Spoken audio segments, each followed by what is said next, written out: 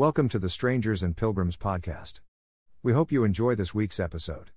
Please feel free to leave a comment and be sure to join our group on Facebook. Now relax and enjoy the show. Colgate Dental Cream to clean your breath while you clean your teeth and help stop tooth decay, and Luster Cream Shampoo for soft, glamorous, caressable hair bring you Our Miss Brooks, starring Eve Arden.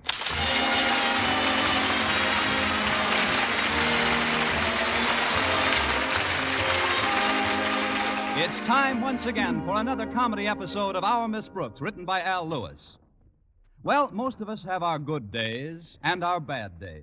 And our Miss Brooks, who teaches English at Madison High School, is no exception to this rule. They say there are days when it doesn't pay you to get out of bed. Well, last Friday, when my rent was due, was just such a day for my landlady, Mrs. Davis. I brought the subject up as soon as we had started to eat breakfast. I'm terribly sorry, Mrs. Davis, but I'm afraid I have some bad news for you. It's about the rent. You mean last month's rent? You haven't got it yet? I mean this month's rent. I haven't got it again. Well, don't worry about it, dear. How does that old joke go again? There's no sense in both of us worrying. What am I laughing about? I'm broker than you are. Maybe so, Mrs. Davis, but you don't owe you as much as I do. But all hope isn't lost, though. I found out this week that I still have a chance to become head of Madison's English department. Really? Yes. In fact, I'm supposed to have a meeting with Mr. Stone of the Board of Education this morning. Where, Connie? In the office of our beloved principal, Mr. Conklin. I see. Do you think Mr. Conklin will put in a word for you? That's why I want to get there early. I think I know the word. Actually, though, I'm not too worried about Mr. Conklin's attitude toward my teaching ability. Is it up to Mr. Stone to make the recommendation for Madison's new head of the English department? Yes, it is. And I understand that he won't recommend any promotions without a personal interview. That's why I asked Walter Denton to pick me up a little earlier this morning. He'll be here, Connie. And I know you'll get the position. I hope so, Mrs. Davis. You see, it isn't just the honor involved. It's the cash. The promotion carries a raise with it. Just think, I'll be able to pay you back the rent I owe, buy some new clothes, do my Christmas shopping, pick up a new winter coat, maybe even put a down payment on a car. Oh, that's wonderful, Connie. How much of a raise goes with this job? $2 a month.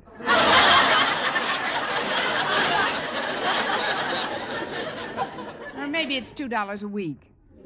Come to think of it, I might have to wait a while for the car. Well, I'm very excited for you, Connie. I only wish we could celebrate with a little more luxurious breakfast. Toast and marmalade isn't very gala. Oh, I don't know. And there's not much of that, I'm sorry to say. I tried to call the market this morning, but our party line was in use. In fact, it's almost always in use. Yes, I know. It's some woman named Grace, and she's always talking to a friend of hers named Bertha. It's so frustrating sometimes when you want to make a call, and every time you pick up the phone, someone's talking. I know. I try to get in there. The things they were talking about were of any importance. They just go on and on and on and on. Mrs. Davis, they never give anybody a chance. You'd think they'd get the idea, though, after hearing my receiver click a few times. Mrs. Davis, but I would like to say... No. They just go on chattering about nothing. Yuckity, yuckity, yuckita. Honestly, sometimes I could Mrs. Davis. Yes, Connie? Deposit 5 cents for another 3 minutes, please. Oh, I'm sorry, dear. I guess I got carried away. Have some more coffee? Thanks, I will. Here's my cup. I wonder what's keeping Walter Denton. My interview with Mr. Stone's at 9 sharp. Well, it isn't 8:30 yet, Connie. But if it'll make you feel any better, why don't you give Walter a ring? Good idea. Excuse me. Believe me, Bertha, I'm not petty. But when Elsie pulled that stuff on me about the tickets, I just had to open up my yap and let her have it. It's the party line again. Wouldn't you know it? Just when I have to make a quick call. I'll count 10 and try again. 1, 2, 3, 4, 5, 6, 7, 8, 9, 10. 11, 12, even $15 would be all right. Daddy, she come off with that $20 a couple baloney. Oh, this is awful. Now, take it easy, Connie. I'm sure Walter will get you to school in plenty of time for your appointment. Now, I'm going to wash the dishes, dear. Why don't you put your hat and coat on and be all ready to leave? All right, Mrs. Davis, but first I'm going to try this phone once more. So I told her, Bertha. Listen, Elsie, I said. It isn't like us and I don't want to do our full share, I said. We know this is a benefit performance and that it's a good cause. But we weren't born yesterday, I told her. 1, 2, 3, 4.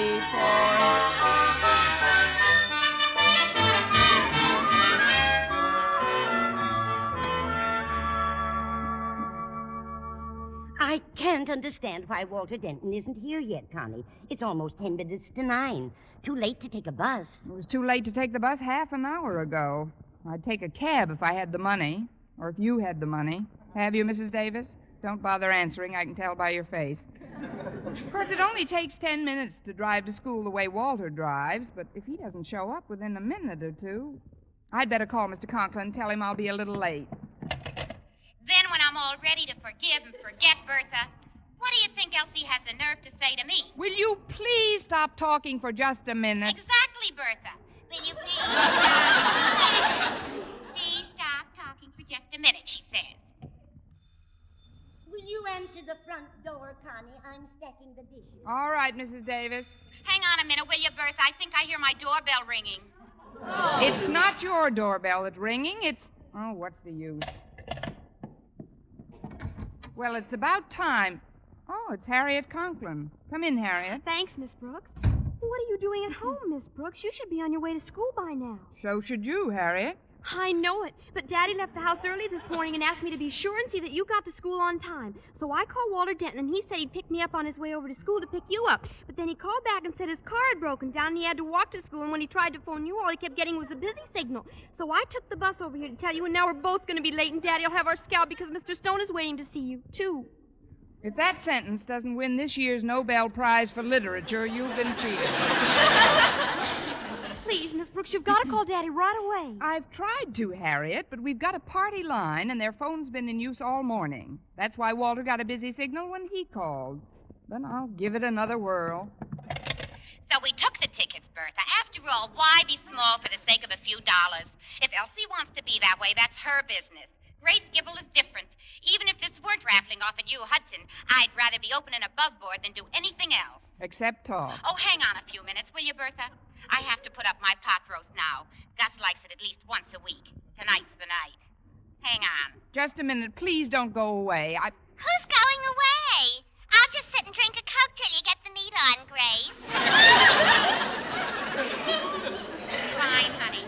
This way we'll keep the connection open between us. I'm on a party line, you know. And boy, can those people who share this phone with us shoot the breeze. I'll just be a jiff, dear. Okay, girl. Oh, say, before you go, I'll give you a little tip. Have you got any bay leaves home? Yeah. You got a lot of bay leaves home? Yeah. Well, stick them in your mouth and jump in the stove with the pot roast.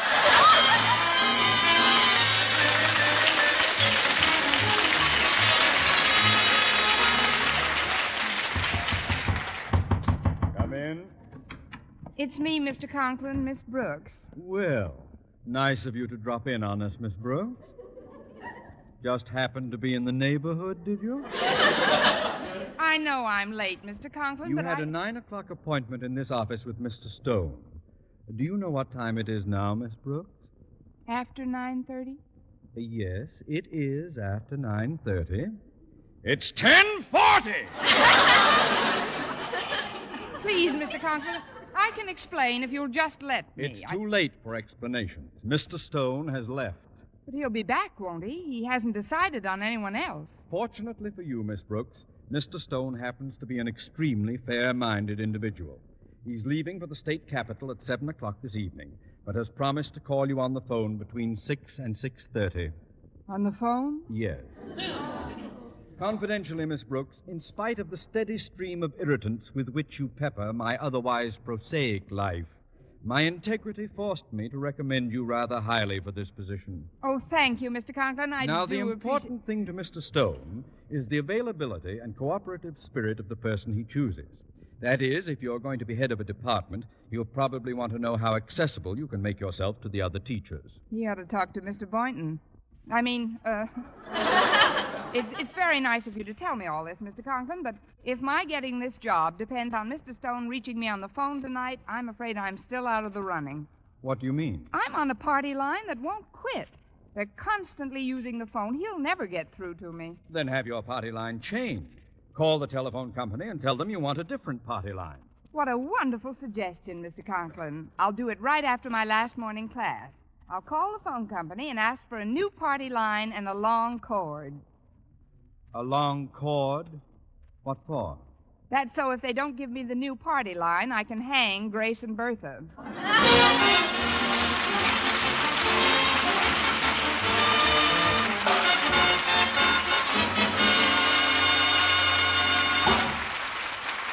Our Miss Brooks, starring Eve Arden, will continue in just a moment. But first, here is Vern Smith.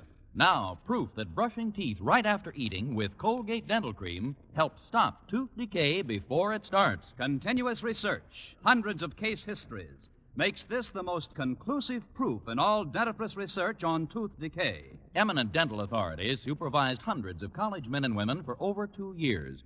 One group always brushed their teeth with Colgates right after eating. The other followed their usual dental care. The group using Colgate Dental Cream as directed, using Colgates exclusively, showed a startling reduction in average number of cavities, far less tooth decay. The other group developed new cavities at a much higher rate.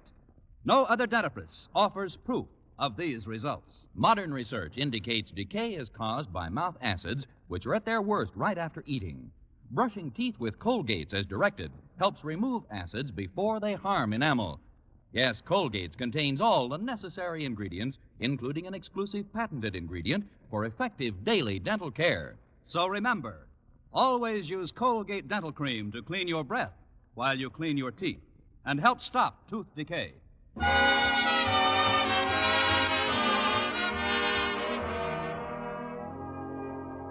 Well, when lunchtime rolled around, I called the telephone company and was quite chagrined to learn that they couldn't possibly change my party line by the same evening. So I determined to put into effect Plan X, which decoded meant Operation I'll Face the People and Ask Them to Keep Off the Line from 6 to 6:30. I told Walter Denton about my scheme when I ran into him in the school cafeteria. I can't tell you all the details, Walter, but it's absolutely essential that my phone is clear this evening. And there's only one way I can accomplish it. Will you help me? Now, as always, Miss Brooks, my sword, my heart, and my life are dedicated to your service. Thanks, Walter. Now pick up your jacket. I can step over that puddle of chicken broth. Sit down here a minute, Walter, and I'll tell you what I'd like you to do for me. Okay, Miss Brooks. First of all, I looked up the address of my party line playmate, Grace Gribble, and I found out that it's quite a distance from my place. Hence, I'd appreciate a lift. Well, I'd be happy to supply the lift, Miss Brooks, but alas, my chariot is at present reposing in durance vile. Endurance vial? I loused up the carburetor. I mean, the car's being repaired, Miss Brooks, and that's why I couldn't get you this morning. I hope you've forgiven me for that unseeming lapse. What did you have for lunch today? A Shakespeare burger? Look, Walter, what's wrong with the car? Well, I broke a little wire that's attached to the carburetor. Well, it shouldn't take too long to have another wire put in. Well, no, but when the wire broke, it got tangled up in the fan belt and ripped it to pieces. Then all you need is a new wire and a fan belt. Not exactly. You see, when the fan belt hit the fan, it flew out of its socket. Then you need a new fan, too. Then when the fan flew into the radiator, the water poured into the distributor and ruined it and the spark plugs. So all we need is a new fan belt, fan, radiator, distributor, and spark plugs. And a new sign by the trolley tracks around the corner. A new sign? That's what I smacked into when I busted that little wire. I promised the officer I'd replace the sign. What did the sign say, Walter? Safety zone. If I knew jujitsu, you'd be lying across that steam table by now. Look, I've got to get out to 145 Collier Drive today, Walter. That's where the Gribbles live. Have you any suggestions? Oh, sure. I happen to know that Mr. Boynton just got his car all fixed up. I was in the repair shop when he paid his bill. Mr. Boynton? That's right. So, why don't you ask him to drive you this afternoon? This way, you will not only get to your destination promptly, but both you and Mr. Boynton will be in the company of people who obviously mean much more to each other than shows on the surface so far. Kill me, I love this type of boy.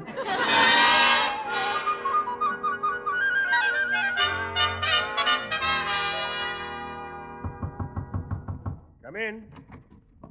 Well, it's Miss Brooks. Come in. Thanks, Mr. Boynton. I'm glad I caught you before you left for the day. Oh, I was just tidying up the lab a bit. I've had quite a job cleaning my Bunsen burner. Oh, dirty flame?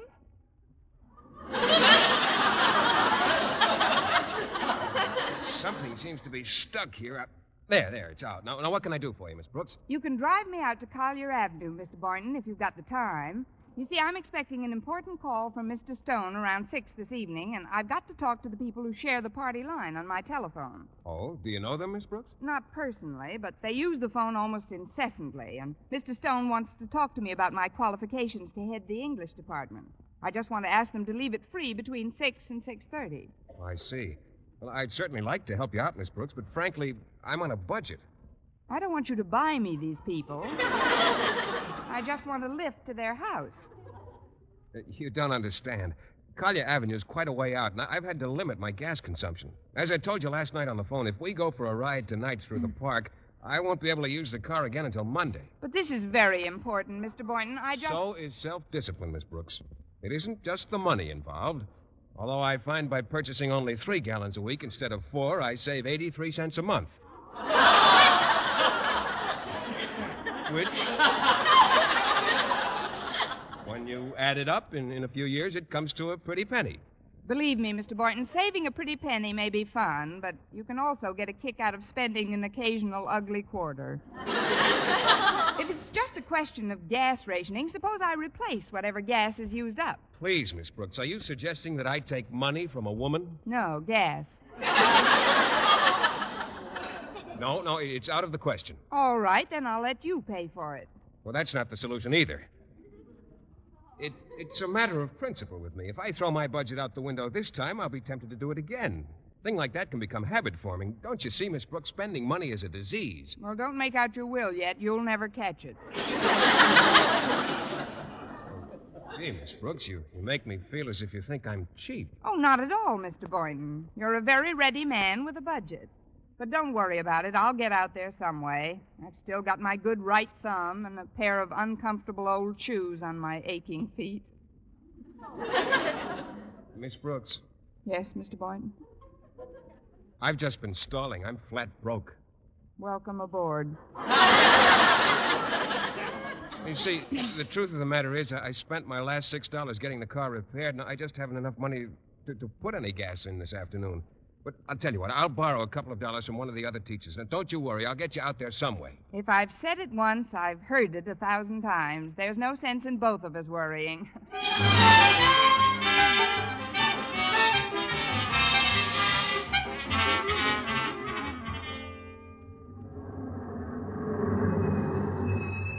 Well, here we are, Miss Brooks, 145 Collier Avenue. If you don't mind, I'll wait out here in the car while you talk to the Gribbles. All right, Mr. Boynton. I'll just be a few minutes. Yeah, come on.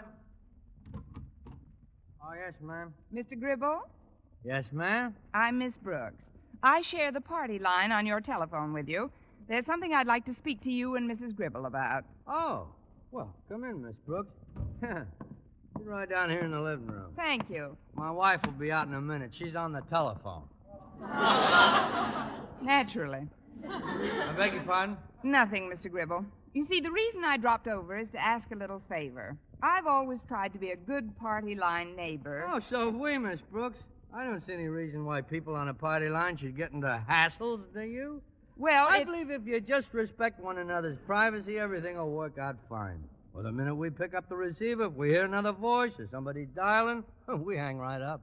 That's fine, Mr. Gribble. So do I, but Mrs. Gribble is on the phone quite a bit, and tonight I'm expecting a terribly important call between 6 and 6:30, and I wonder if you could sort of keep off your phone until I've talked to my party. Oh, I don't see why we can't work something out. I'll talk to Grace about it right now. Pardon me just 1 minute. You know how Elsie is, Bertha. Some people you just can't reason with. Grace, come here a minute. I'm talking, Gus. I told Elsie, let sleeping dogs lay there, why don't you? But do you think she'd listen? Hey, Grace, we got company. Tell Bertha you'll talk to her later on. Company? Listen, Bertha, hang on, will you? I'll be back in a couple of minutes. Who is it, Gus? It's the young lady who shares our party line, Grace. Come on in, I'll introduce you. Miss Brooks, this is my wife, Grace. How do you do? How do, Miss Brooks? I'm sorry if I disturbed your conversation, Oh, but that's all right. Bertha don't mind hanging on. She waits for a half hour sometimes. She's very loyal that way. Miss Brooks wants to ask a favor, Grace, about the telephone. Oh, what is it? Well, I'm expecting a terribly important call tonight, Mrs. Gribble, between 6 and 6:30. From Mr. Boynton? Mr. Boynton? Why, no, but how did you... You and that Boynton. He ain't got much get up and go in him, has he? Well, please, Mrs. Gribble, You all set for your ride around the park tonight?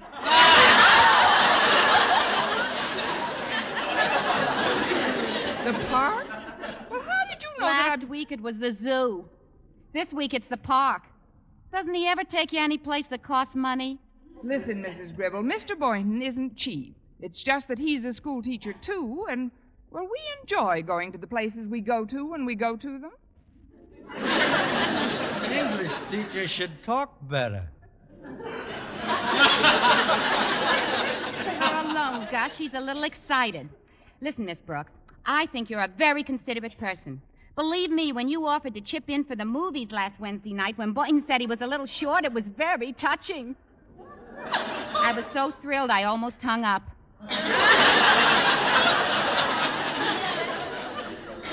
And I thought I was living alone. Hey, that reminds me, how's Mrs. Davis? Mrs. Davis? That's some doctor she has. When she called him up with that sore throat last Monday, it didn't take 20 minutes and he was phoning his exchange from your place. I haven't seen Mrs. Davis since this morning, Mrs. Gribble. Tell me, how is she feeling today? Oh, she's 100% better. Good. Now, about the phone, I would like to ask you... the phone. Oh, I better get back to Bertha. I want to tell her how good my pot roast turned out. She was kidding me about it this morning. Stick the bay leaves in my mouth, she says. Drop it again, Miss Brooks. But, Mrs. Gribble, about tonight... Mr. Gribble, I've just got to have a clear line on my phone this evening. Well, let's be honest, Miss Brooks. If you want a clear line on your phone ever, you better get another party to share it with. But I tried, Mr. Gribble. The phone company said they can't do anything about it right now. You didn't speak to the right people. My brother Bill works for the phone company. Bill Gribble. Yeah, talk to him. Tell him I sent you, and you'll get a new party line in a minute. Really, Mr. Gribble? Sure. Why, that's wonderful. But before I go, there's something else I'd like to ask you. Yes, ma'am? If you have a brother working at the telephone company, why can't you wangle yourself a private line? Well, confidentially, we like it better this way. Yeah, the party line's a great relaxation. You see, Miss Brooks, we haven't got a television set. But, Mr. Gribble, you said you believe in respecting people's privacy. I do. Did you ever hear me join one of your personal conversations?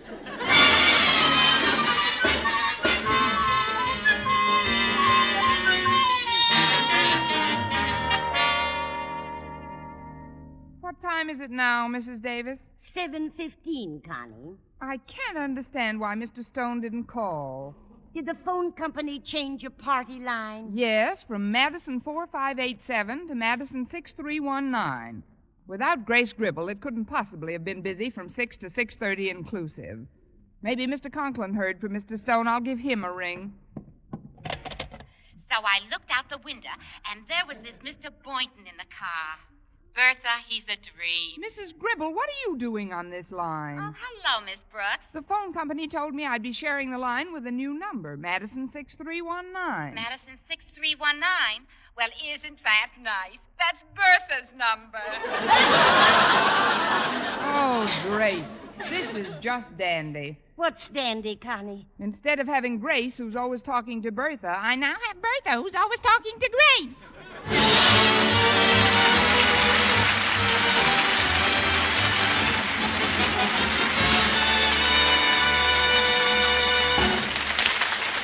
Eve Arden as our Miss Brooks returns in just a moment. But first, Dream girl, beautiful luster cream girl. Tonight, yes, tonight, show him how much lovelier your hair can look after a Luster Cream shampoo. Luster Cream, world's finest shampoo. No other shampoo in the world gives Kay Daumit's magic blend of secret ingredients plus gentle lanolin.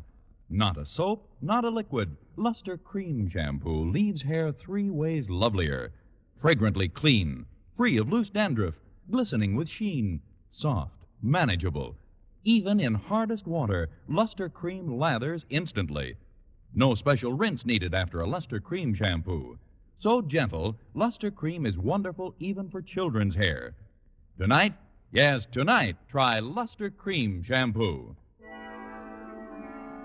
Dream girl, beautiful luster cream girl. You owe your crowning glory to a luster cream shampoo. And now, once again, here is our Miss Brooks. Well, I was feeling pretty low about missing Mr. Stone's call, and I told Mr. Boynton as much when he phoned me at 8 o'clock. Now, don't worry about it, Miss Brooks. I'm sure Mr. Stone will be back in town soon, and you can have your interview with him then. Now, suppose you cheer up, and we'll go to a movie. Oh, I don't know. Oh, come on, Miss Brooks. I borrowed enough to show us a real nice time. But I don't really feel like a movie. Please, Miss Brooks. Come on, Miss Brooks, say yes.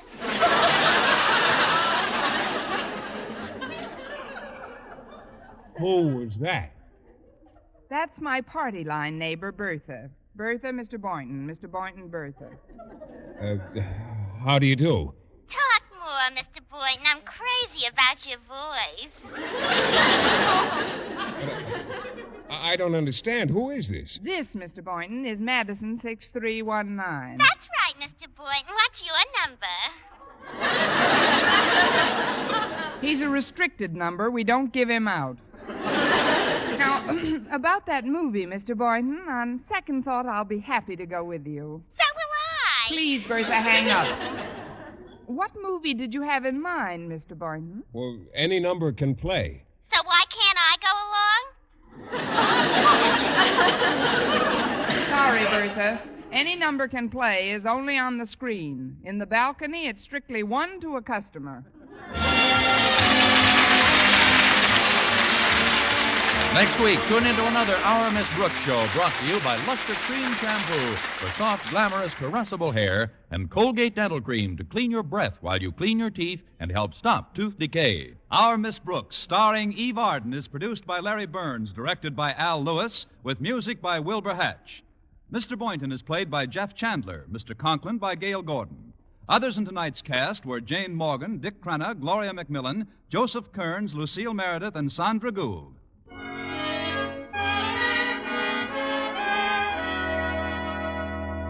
Men, here is actual, factual proof of more comfortable, actually smoother shaves by using Palmolive Lather Shaving Cream.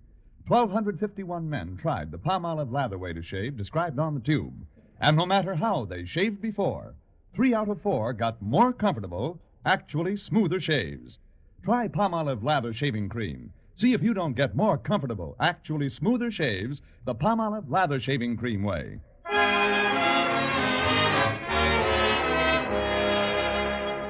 Most of our schools remain understaffed, overcrowded, handicapped by buildings and equipment of inferior quality. And all of these conditions undermine the morale of teachers in whose keeping rests the future of the rising generations of American citizens. There's a continuing shortage of teachers themselves, reflecting the fact that educational crisis is still with us. You can help by taking an active part yourself in parent-teachers organizations and local educational groups. Remember, our teachers mold our nation's future, and in that future, you have a vital stake. For mystery liberally sprinkled with laughs, listen to Mr. and Mrs. North Tuesday evening over most of these same stations. And be with us again next week at the same time for another comedy episode of Our Miss Brooks. Bob Lamont speaking. This is CBS, the Columbia Broadcasting System.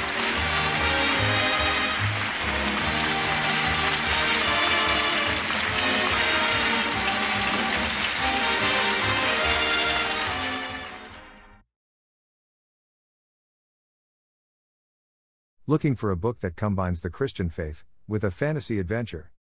Creators Call does just that. 18-year-old Edward has been raised with tales of distant lands where dragons and other strange beasts dwell.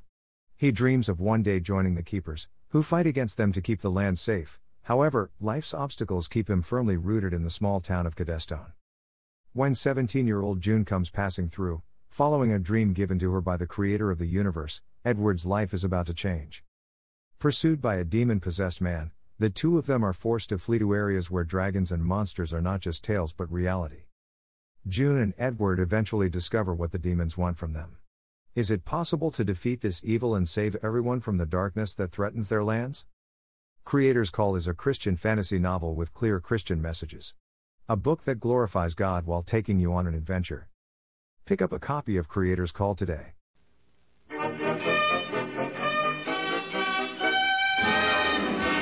Good evening, ladies and gentlemen, and welcome to the Amos and Andy Show with their guests Kay Kaiser, Harry Babbitt, and the writers of Sunday, Monday, or Always, Johnny Burke and Jimmy Van Heusen.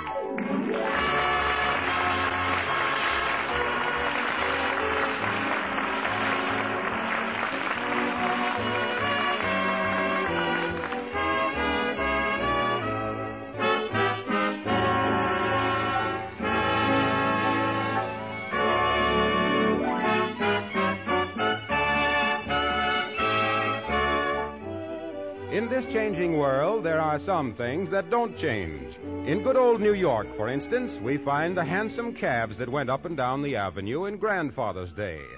And say, what's this over here on the corner? Why, it's an organ grinder with his little monkey on a string. And coming up the street, we see Andrew H. Brown walking with his friend Amos. Hey, Amos. Look over there, will you? There's one of them old-fashioned organ grinders. Yeah, got a little monkey there with him, too. Yeah, I think I'll give that monkey a penny. Is you got a penny, Amos? I'm a little short on cash today. Yeah, here's a penny. Thank you. Of course, I got a nickel, but tain't no use to break that up just for the monkey. Hello there, little monkey. Here's a penny for you. Yeah. Here's a penny for you. Here's a penny. Take the penny. Ah, thank you. All right, Jocko, tip your hat. Yeah, he sure is a cute, ain't he? Yeah, look at him tip his hat there. That monkey almost act like a human being, don't he? Sure is. Yeah, that's sure nice monkey you got there, mister. Thank you. Yeah, well, let's go, Andy. Yeah, okay. Yeah. Well, I was going home, Andy. You going up that way? No. I was walking over to the lodge, Amos. I want to see the Kingfish and Van Porter. They is working on some big deal. Yeah, well, okay, son. I'll be seeing you then. So long, son. So long. Do-de-do-do-do, do-do-do-do-do, do-do-do-do-do-do.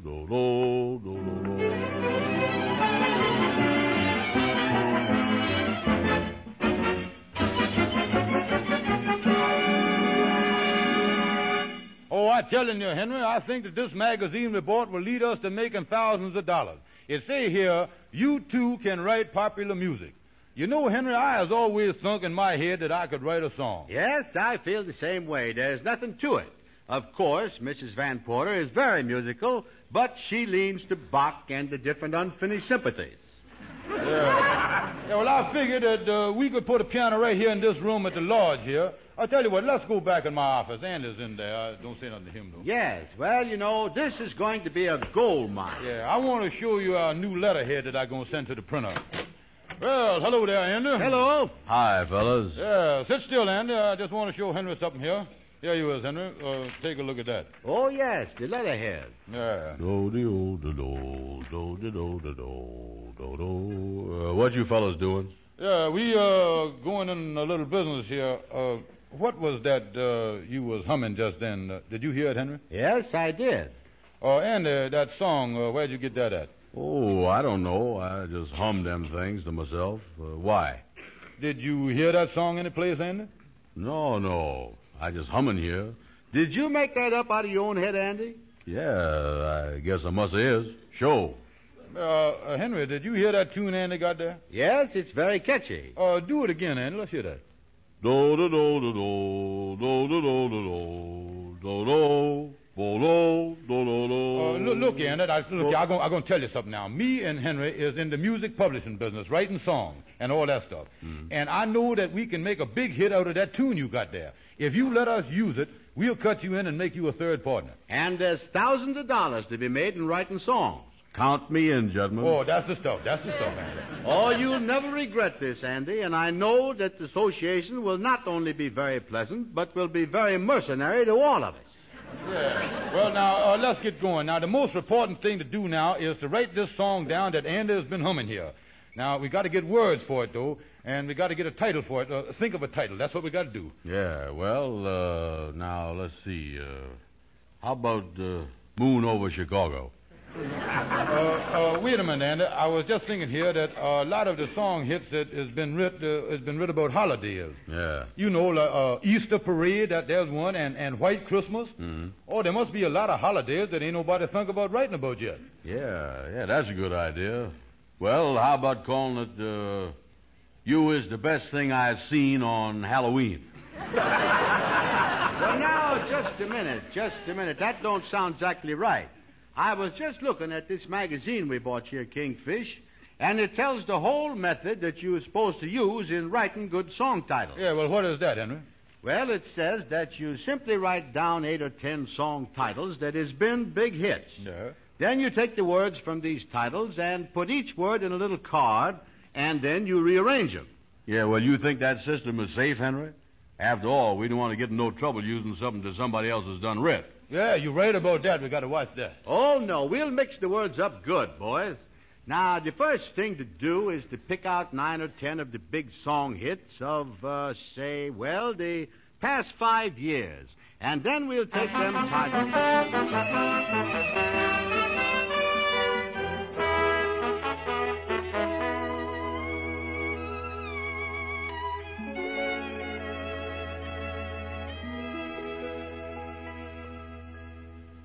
Oh, I'm telling you, Amos, this is going to be the biggest thing we've ever gone into. Step right over here in the corner of the office to our song title department at this desk over here. Yeah, what in the world is all these little cards you got here on the desk? Well, we got words on them, Amos. We're trying to work out a song title. This is a new method. Yeah, Henry, Andy, look at here. I done shifted these titles around a little bit here. See how it sound now. Yeah, what is the title you got?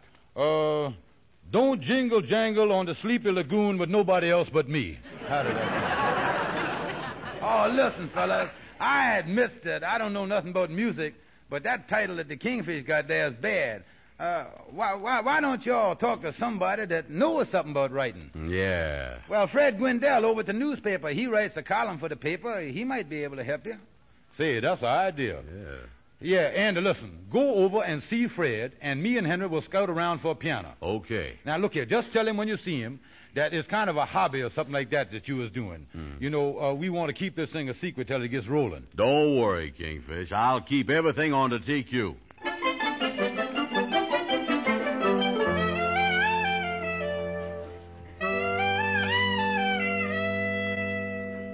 Do do do do do do do do do do do do do do. Now there it is. You see, that's a tune I done made up, Fred, and I was wondering if you could help me get a title and some words for that thing. Well, now look here, Andy. You say that you was done made up that yourself? Yeah, right out of my own head.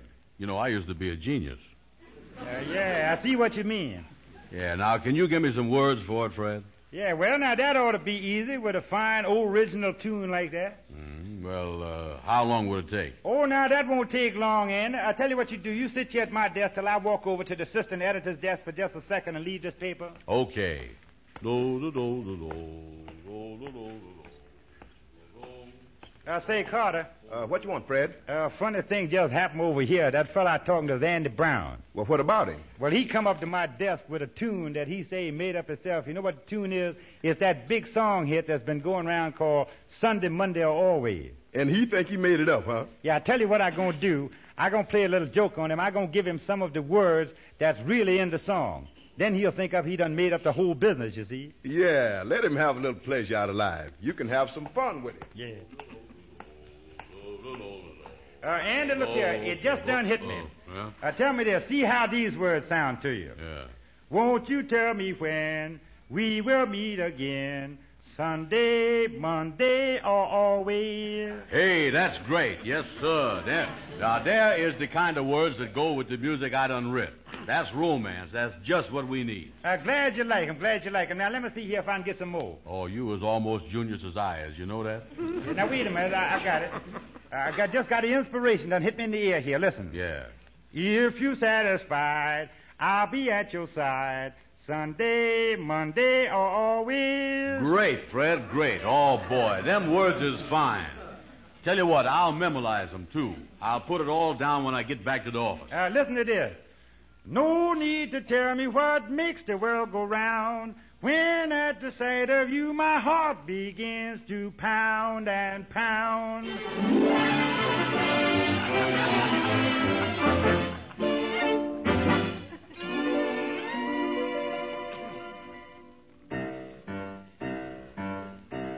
Kingfish, is you working on a new number there? Yes, I is, Henry. I figured that Andy's tune is going to be a big hit in no time, and I think we ought to have another one to follow it up right away. How you like it, Henry? Very catchy. Yeah,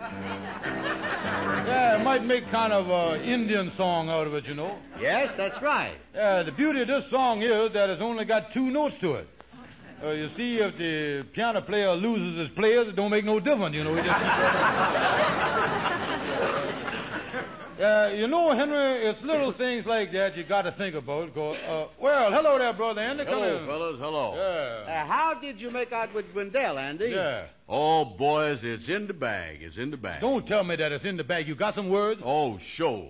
Gwendell made up some great words. No fooling. Yeah, and I just stopped off home and I wrote them all down. Oh, let's hear them. Let me hear how it sounds. I got to hear this. Yes, I just can't wait. Yeah, go ahead now. Okay, here we go. By Andrew Hogg Brown. Won't you tell me when we will meet again? Tuesday, Wednesday, or Thursday? If you is satisfied, I'll be on your side. Tuesday, Wednesday, or Thursday. No need for you to tell me that the world is round. On count of just because I loved you each and every pound. Oh, I'm telling you, that is great, Andy. You got one of the greatest tunes there in the world. Andy, this is very catchy. Oh, it's a sensation number, Andy. I guarantee you that if we keep up this way, we is going to be the biggest songwriters in Tin Can Alley.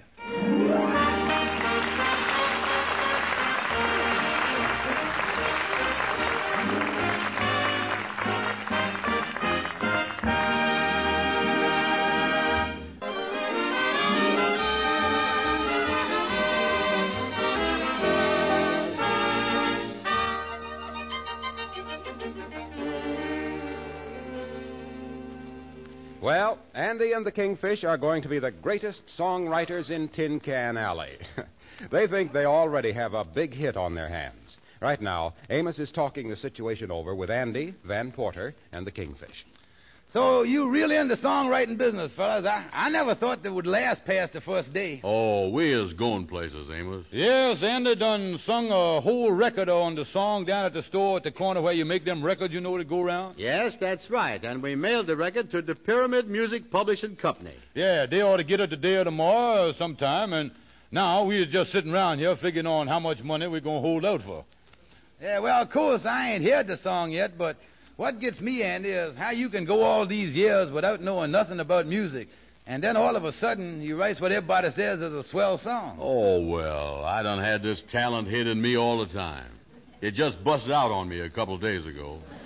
Yeah, kind of been laying low on him there. Yeah, sure. Yeah, well, I got to run along, fellas. When the money starts coming in, if your office here ain't big enough to hold it, why, me and Ruby let you use one of our closets. Well, so long, fellas. So long, Amos, so long. Yeah, that Amos always making sarcastical remarks. I ain't never seen nobody like him. Yeah, he's a mystery, all right. Miss Andy. Take it easy now, Lightning. We're just sitting around here waiting for my song to become a hit. You don't have to wait no longer, Miss Andy. It's a hit already. What you mean, Lightning? Yeah. I was listening in the next room to that radio that we borrowed today, and a fellow by the name of Harry Babbitt is singing your song now on the K. Kaiser College of Musical Knowledge program. Come on, fellas. Yes, let's hear this quick. No need to tell me now what makes the world go round. When at the sight of you my heart begins to pound and pound. And what am I to do? Can't I be with you Sunday, Monday, or always?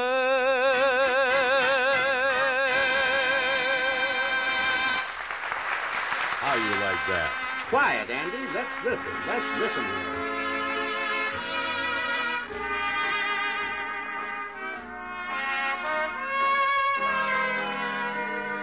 Well, that was a handsome lad with a beautiful voice, Harry Babbitt, singing Sunday, Monday, or always. And now, children, until next Wednesday when we'll join you again from the Air Transport Command at Long Beach, this is K. Kaiser thinking of you. Thanks a lot for being with us, and so long, everybody.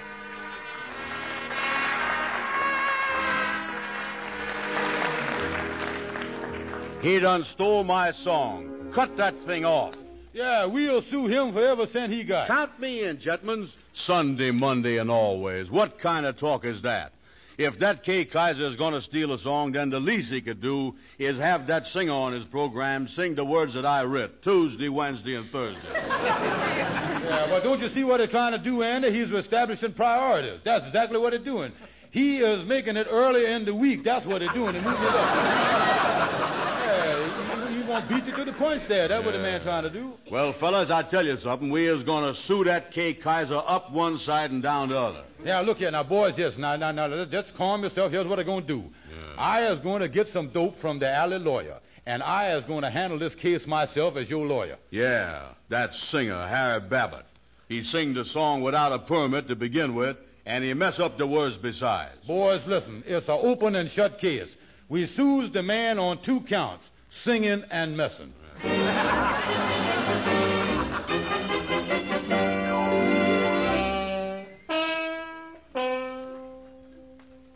Is you sure, wait a minute. Is he here at NBC? You sure about that? Yeah, well, the man told me that Kaiser rehearsals down here every Monday night. He had a rehearsal there with a band and everything. Yeah. Well, come on. Let's ask that fella in that usher's uniform standing by the door there. Yeah, now look here. Now just get this in your head. Remember, I handling everything. I'll twist the man in knots, but remember, I is your lawyer. Okay, that's the stuff. Yeah. Excuse me. We would like to see Mr. K. Kaiser. Oh, he's in the studio now on stage. They're having a dress rehearsal, sir. Yeah, well, we got appointment with him. Yeah. What are your names, please? Andrew Brown, the writer of Tuesday, Wednesday, and Thursday.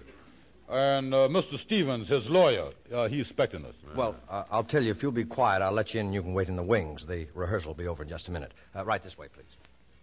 Tonight we love in the glow that glows so softly.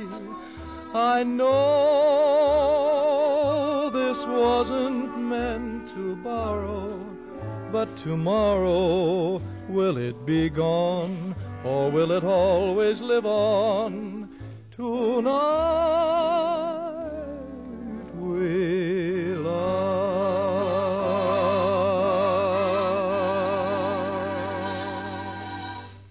And so, folks, until next Wednesday when we'll join you again, this is K. Kaiser thinking of you. Thanks a lot for being with us, and so long, everybody. Okay, boys. Say, Mother Paul Phillips, how are we for time? 2 minutes and 10 seconds over, Kate.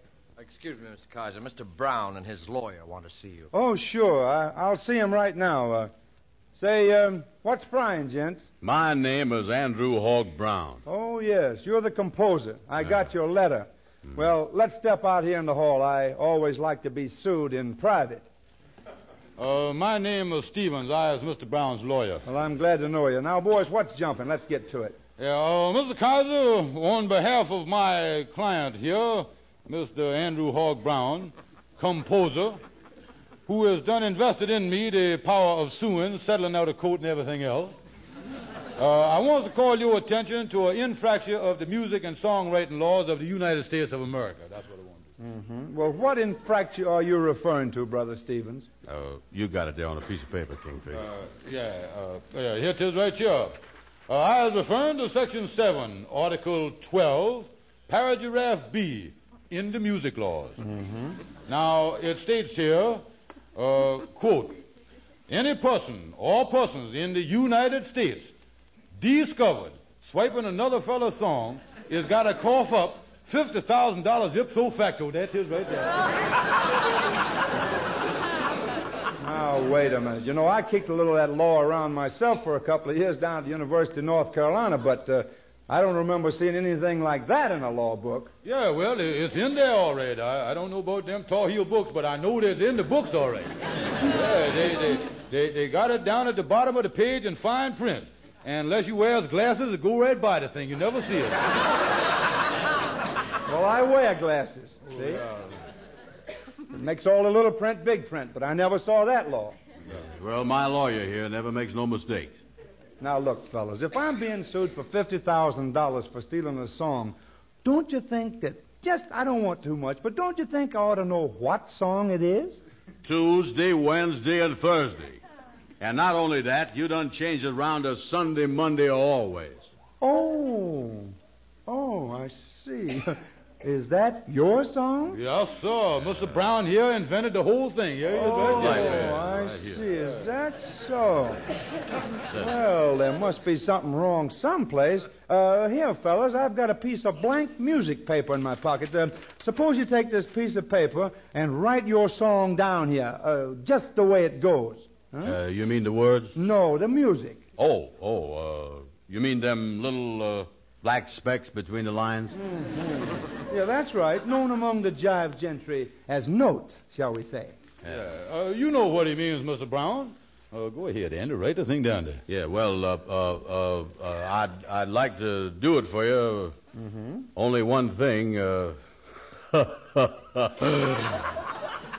I left my pencil home.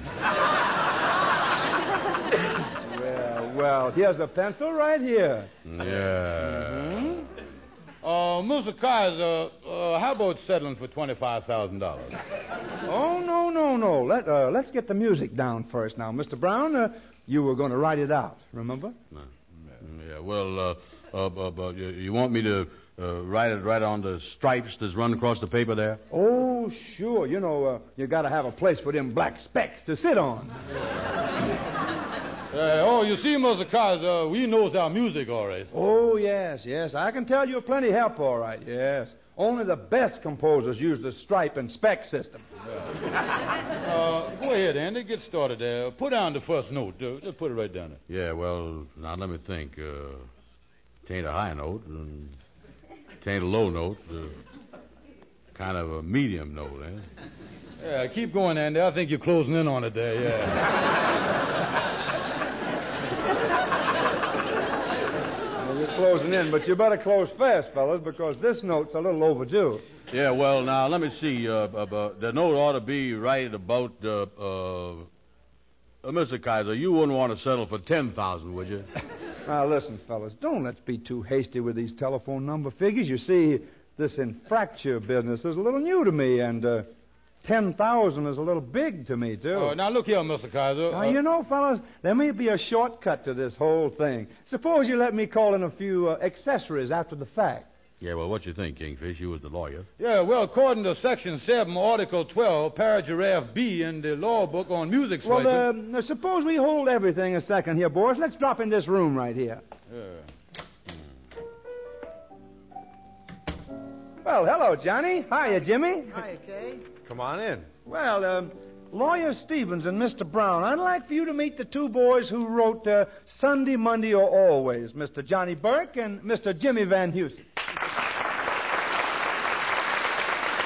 Hello, fellas. How are you, boys? Pleased to meet you. Yeah, how you do, gentlemen? You know, I think this is going to bring us right into the home stretch. Johnny, you really wrote the words to Sunday, Monday, or Always, didn't you? Well, if I didn't, the music publisher is crazy for sending me those checks every month. I see. And Jimmy, you've been accused by the music industry of writing the music to the song in question, haven't you? Afraid I'm guilty. What's up, Kay? Well, frankly, fellas, I'm just trying to straighten out a little matter for the Section 7, Article 12, Paragraph B here. Well, Mr. Kaiser, could we see you out in the hall conferential again? Why, certainly, boys, but before we leave, take a good look at Johnny Burke and Jimmy Van Heusen because they've got another one coming up just as good. We're working on it now. So long, boys. Yeah, so long, yeah. Now, what can I do for you, Lawyer Stevens? You wouldn't want to settle for $500, would you? Might make it 200. Oh, now, boys. Let me get you in the groove here.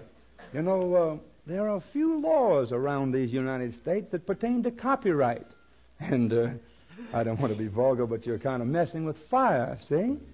And in addition to that, you're liable to get in an awful lot of trouble with the music publishers because these boys pay a lot of money to writers for song hits. And in addition to that, there's a little thing known among the music world as ASCAP. And they also protect writers. In fact, you're darn lucky that you explained the situation to me before some judge explained it to you. You know, you could go to the penitentiary for stealing a song. Yeah. Oh, can I ask you one question, Mr. Kaiser? Why, certainly. What is it? If we give you $5, would you forget the whole thing?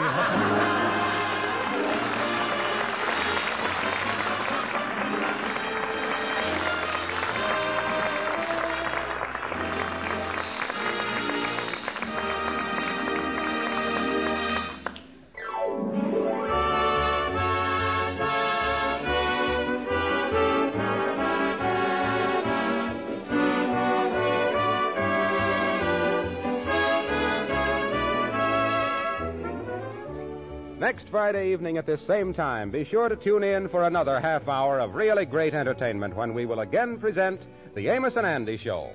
Our thanks to Kay Kaiser, the old professor of the College of Musical Knowledge, his fine vocalist Harry Babbitt, and to Johnny Burke and Jimmy Van Heusen for their fine support in tonight's show. Our program is broadcast to our armed forces everywhere. This is Harlow Wilcox speaking for all of us and wishing all of you a pleasant good night.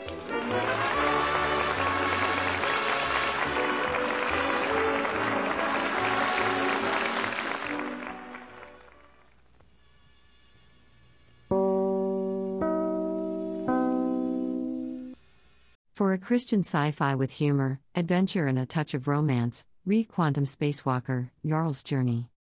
Travel with Jarl through the universe and several dimensions as he unearths items to help those struggling to survive on Earth during the catastrophic conclusion of the age. GraceGrows.com has more information. Read Quantum Spacewalker, Jarl's Journey by Grace S. Gross. Yes, I remember. Of course I remember.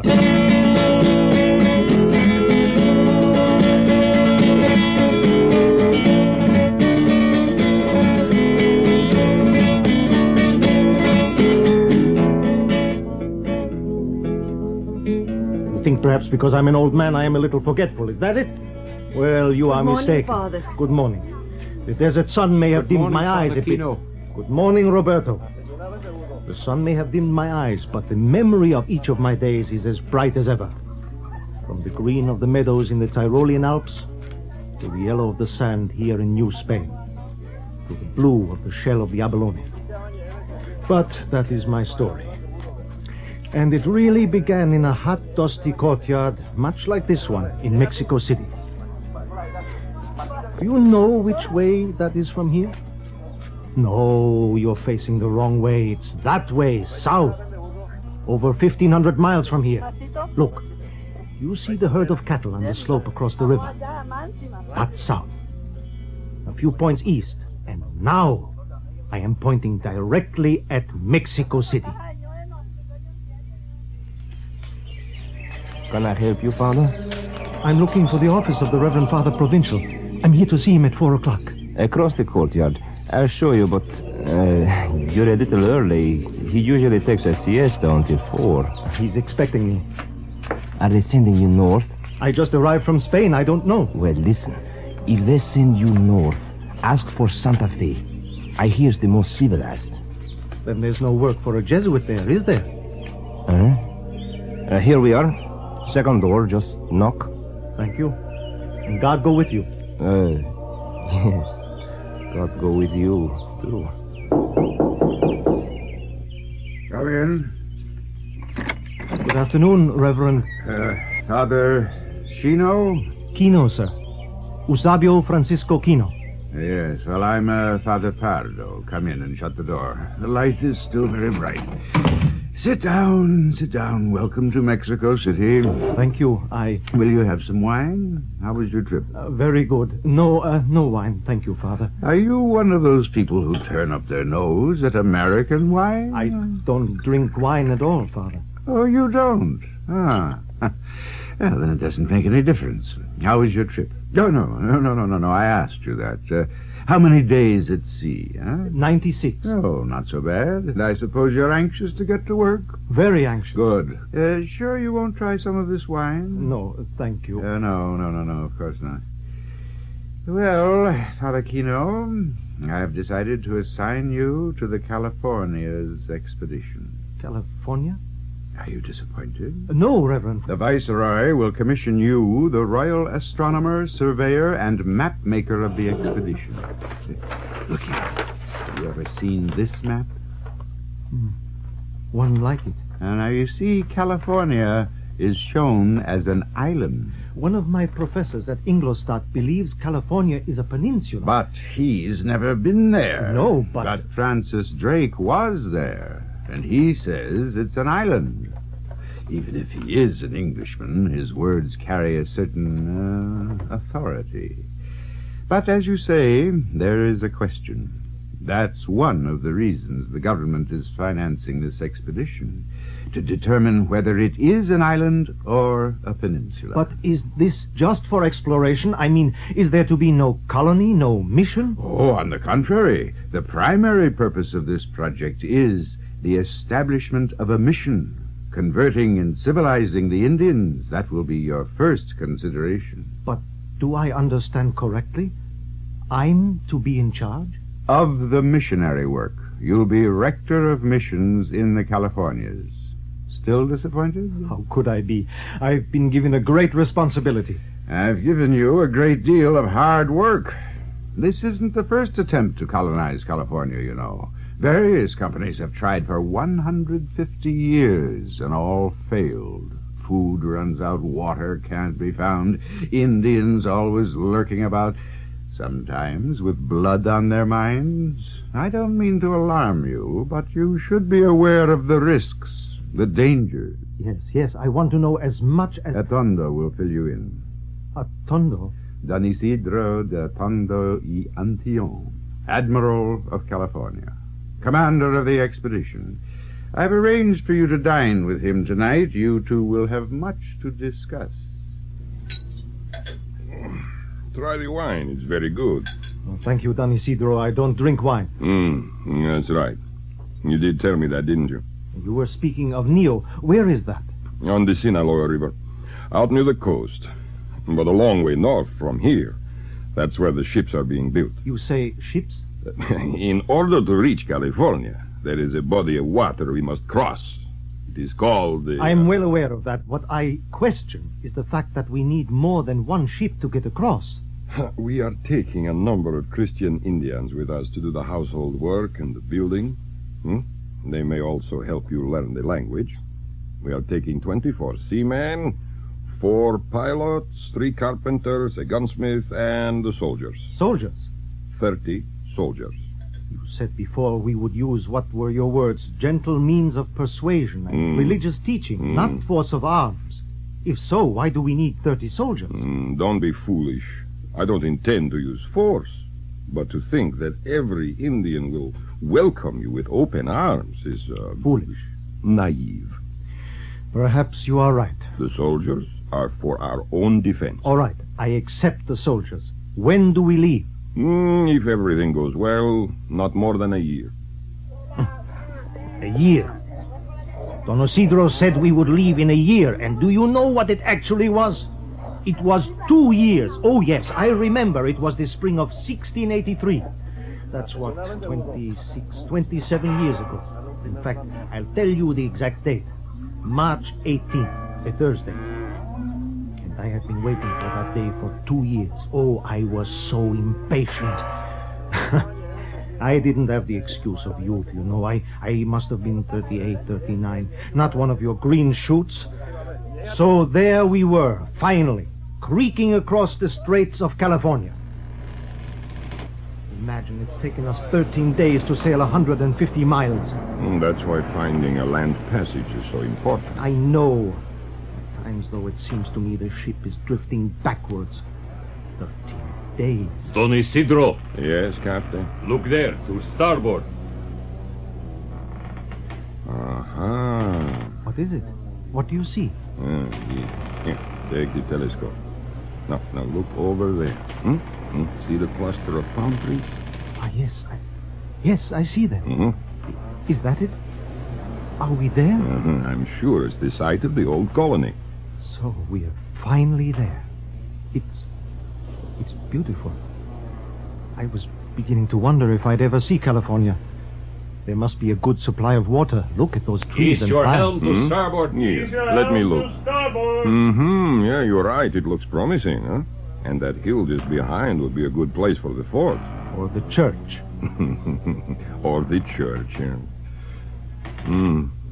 I don't see any Indians.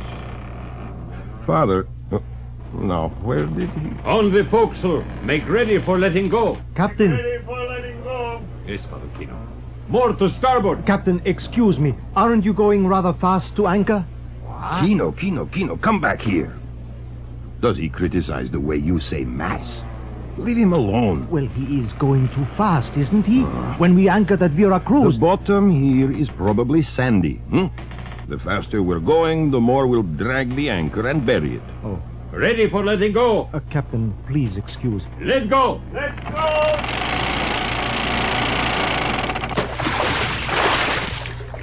What a busybody I was, huh?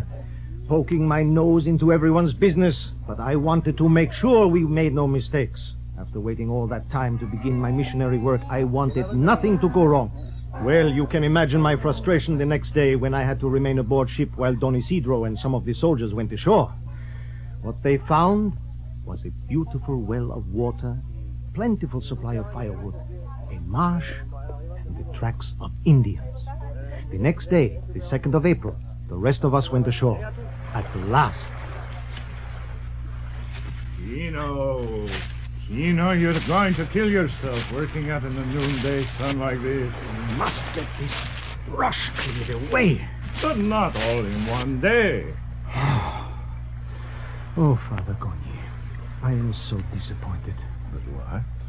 We've been living here less than a week and already have the fort built and are almost finished with our church. Our church. And nobody to attend Mass but the members of the expedition.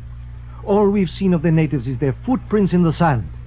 We have come all this way to do our evangelical preaching, but where are the Indians? Where are the Indians?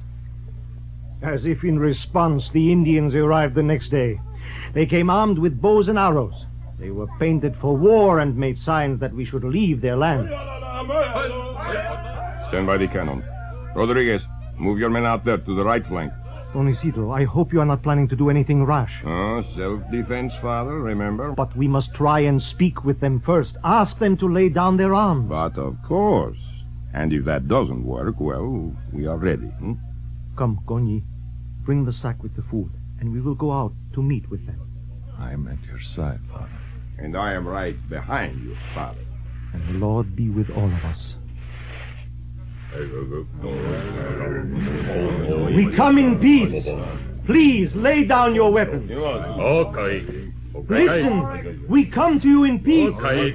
This is the crucifix. And see, we have food for you.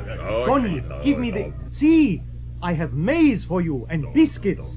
Here, take these from my hand. Look out, Kino. They're drawing back. They won't take from my hands.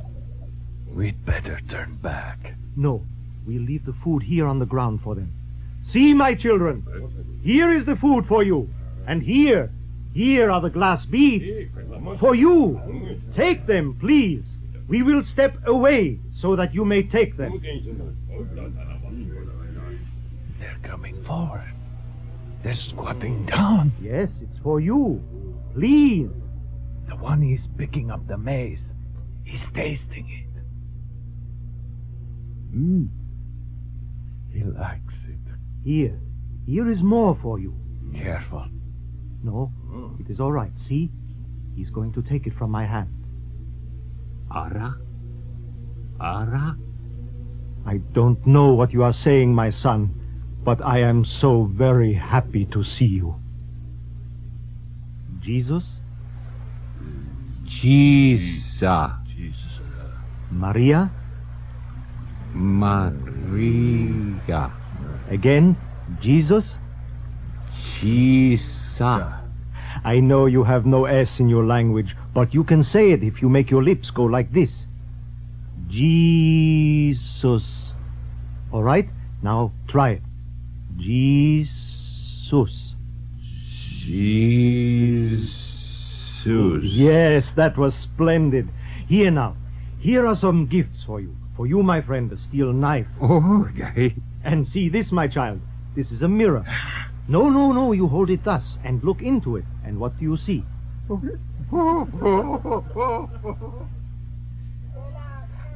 Gonye and I worked hard for our Divine Majesty at the colony called La Paz. But after 3 months in the Californias, our provisions had run dangerously low, and then we began to have trouble with the Indians. It's much too complicated to go into here. Just understand that one of the local tribes made some threatening gestures, and this, in turn, caused our soldiers to become nervous. Now, it is a mistake to make armed men nervous. One day in July, warriors came to camp. They made signs of peace, but Don Isidro was suspicious of their intentions. He gave them cornmeal mush, which they dearly loved. And while the Indians sat down to eat, Don Isidro had the cannon moved into position. No. To the left. A little more. Don Isidro, what are your men doing with the cannon? Out of the way, Father. I have decided to act. But those Indians aren't threatening you. They're merely sitting on the ground eating. Ready. Don Isidro, I beg of you. Fire! That signaled the end of our first colony at La Paz. God disposed that this ill-considered decision of Don Isidro should reap a bitter harvest. The slaughter of innocent Indians only served to increase the fear of the Spanish soldiers, until they were convinced that all the tribes of California were ready to fall upon them and cut them to pieces to avenge the deaths. We abandoned the settlement at La Paz on July 14th. Yes, but we went back. During the next 3 years, we returned to the Californias many times, crossing those miserable straits each time in order to colonize and to explore. You know, sometimes I wonder where your real passion lies. In preaching the word of God or climbing over mountains. One serves the other, Father Pardo. Each new expedition brings the church. Don Isidro wrote me that on the trip across California you were leaping around like a mountain goat, and that when you reached the ocean you played in the surf like a child. I did do that, yes, but I was very excited. We were the first to cross the Californias. And that shell, that large one there, I found that on the far coast. How very blue it is. An abalone shell. Yes. And as for your missionary efforts? Many difficulties, both in the Californias and on the mainland. We had one drought that lasted 18 months. Crops were lost, and you know the problem of getting supplies across the straits. So you have come back to Mexico City for more money. And coincidentally, I have just come from the Viceroy. A new grant? All the money for the Californias has been suspended indefinitely. What? Yes, that's the official word from Spain. I'm as disappointed as you are. But if we could hold on for just a little longer... Well, what can I do? The royal treasury is like the wind. One day it blows east, the next day west. Who knows, Kino? You may go back someday. You may go back someday, he said, not believing it for a moment. Well, I did go back, but not by boat. And not for many years. There was not a day in all those years I did not think of California, of Contra Costa, the far coast, and the sea, that special sea. But they were years full of work and full of joy and full as well of dust and sweat. Perhaps that's why the glistening sea remains so vivid in my mind. For I found myself, you see, in the middle of the desert, on the rim of the civilized world. I had gotten a small grant for some missions and had traveled north through the arid country to a town called Cucurpe, about 10 miles downriver from here. It was there I was waylaid by Father Gonzalez. So, you've been granted funds to build 3 new missions. Where will you start? Along the coast, with the Guaymas and the Seris Indians. I see. We could certainly put you to good work here. I'm sure. I know how much California means to you, Kino, but the need here is very urgent. Wait, are you asking me to stay here? I mean, to go north with the Pimas? Yes. Father Gonzalez was very persuasive, so I came here and built Dolores. I've made it my home ever since. Now, as you can see, we have our church with bells, a forge, watermill, carpenter shop, a horse and mule herd, oxen, cattle. We raise wheat and maize, grapes, peaches, pears, figs. We have 90 native families living here now. So, here is where I came to settle. Here beside the waters of the San Miguel River. No, settle is the wrong word. I never did really settle down anywhere. There were so many souls out there to be saved. There were churches to be built. There was so much land to be explored. Father Kino. Yes. I'm Lieutenant Juan Mange. Yes, I know you. Father Gonzalez introduced us last year in Cucurpe. That's right. I'm glad you remember me. This is a fine ranch, Father. You've certainly accomplished a lot in 1 year. Thank you, Lieutenant. I'm sorry I can't take the time to chat with you. I hope to leave within the hour. I understand. I've brought my own mules. We can simply add them to your train. No need to even change baggage. What? I'm ready to go when you are. I don't understand. Where are you going? With you. Where are we going? I'm going north to explore along the Santa Cruz River.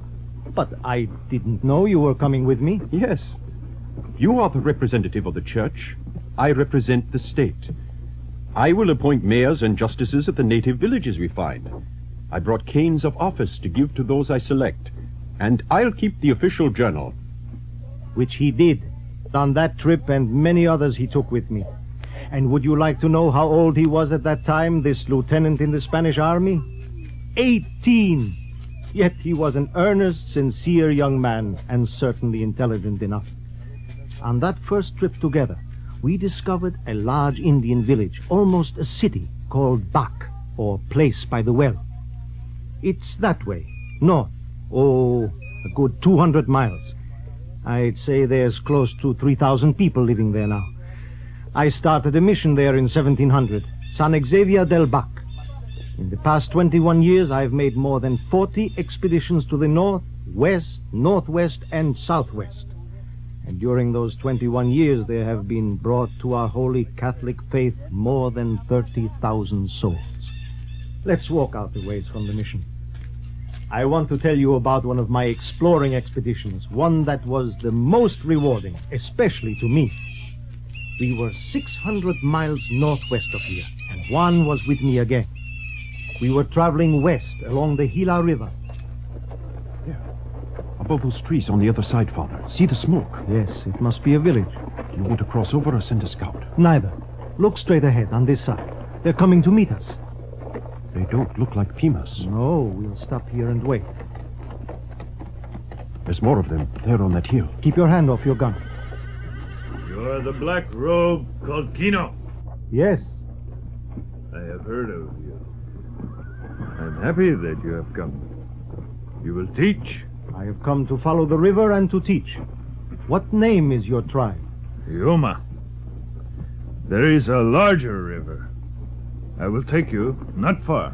But the Gila is the largest river in this country. Please take us. Then we will go to our village. We have gifts for you. I have gifts also for you. Come. Father, it's the biggest river we've... Look how muddy. What do you think it is? The only one it could be is the Colorado. Colorado? But the Colorado is only a wash that empties into the Gila. On the map it is, yes, but no one's actually seen this place before. I'd say it's the Gila that empties into the Colorado. The chief and his party led us a little way back up the Gila, and we crossed to the other side. Their village was between the two rivers, near where they come together. After we arrived and made camp, I told them the story of Jesus and how God created the world. And I showed them maps of the New World and the Old World. They were very interested. Now, please take gifts. Thank you. And here are gifts for you. Father, look at this blue shell. It's big enough to drink water out of. Very pretty. You have small knives? Yes. One, there's some in that bag behind you. Funny. What, Father? This blue shell. I've seen shells like this before, but I can't remember. I've never seen any like this. Not here, not in Sonora. California. That's where I've seen them. When Don Isidro and I crossed to the ocean, we found shells like this one on the beach. The Indians must have picked them up near the straits. No, we never found any like this in the straits. Only on the Contra Costa, the far coast. The blue shell was brought from the great ocean. But how did you cross the inland sea? Do you have boats? No, we have no boat. We walk. 10 days' journey from here in summer. You walk across the Sea of California. There is no sea. What? California isn't an island, it's a peninsula. The straits are really a gulf. Don't you see, Juan? These people simply walk due west and they come to the ocean. Father, every map in the world shows the strait. All the maps are wrong. I think you need more proof than just some blue seashells. All right. If you reach California without getting your feet wet, will that be proof enough for you? Now, what if they do get wet? Then I'll be wrong and act humble. And you'll feel proud, which is a sin. So I lose either way. Exactly. Oh, if your feet get wet crossing a river, that doesn't count. Suppose I drown in the straits. I'll see they're named after you. The next day we crossed to the west bank of the Colorado with the Indians guiding us, and we reached the mouth of that great river after sunset on the second day. It was early, very early, the next morning that Juan got his proof. Father, wake up. What? Juan, what is it? Look, Father. You mean the sun? Yes. It comes up every morning. But, Father, look. The water, the sea. It's between us and the sun. We're west of the straits. We're on California. So it is a gulf. And California is a peninsula. Poor old Francis Drake. What? Do you realize what this means? All of California could be supplied by land. There's no need for ships. Packed trains and entire herds of livestock could be sent this way. It doesn't seem to be just a sandbar either. Look north. The mountains run as far as you can see. Yes, I'm beginning to think California might be joined to the mainland as far north as the Bay of Monterey. We should go see for ourselves. Now? No, I'm afraid that's another expedition. So, here's the new map I made. You see, I divided California into two parts. I called the peninsula Baja California and the northern section Alta. That area is still unexplored, for the same old reasons, no money. But I don't doubt that sometime in the future our explorers will finally push north into Alta California, just as they have everywhere. Think of it. Spain possesses the New World from the Straits of Magellan to Cape Mendocino. But there's no hurry. After all, it's taken 200 years to get where we are now. Still, whenever I come out here and look off to the northwest, I wonder what they will find in Alta California.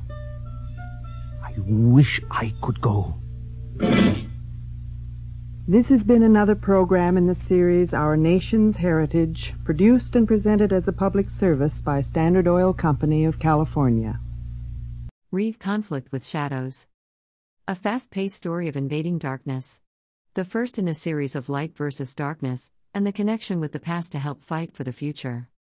When the Bathshi invade, John Vega and Nicolay Dan must come together to stop them from destroying their worlds. It will lead them far beyond known space only to find out that this is more than a battle for territory, but a battle for the souls of mankind. But there is always hope. Pick up a copy of Conflict with Shadows at your favorite online bookstore. Journey into space. BBC presents Jet Morgan in Operation Luna.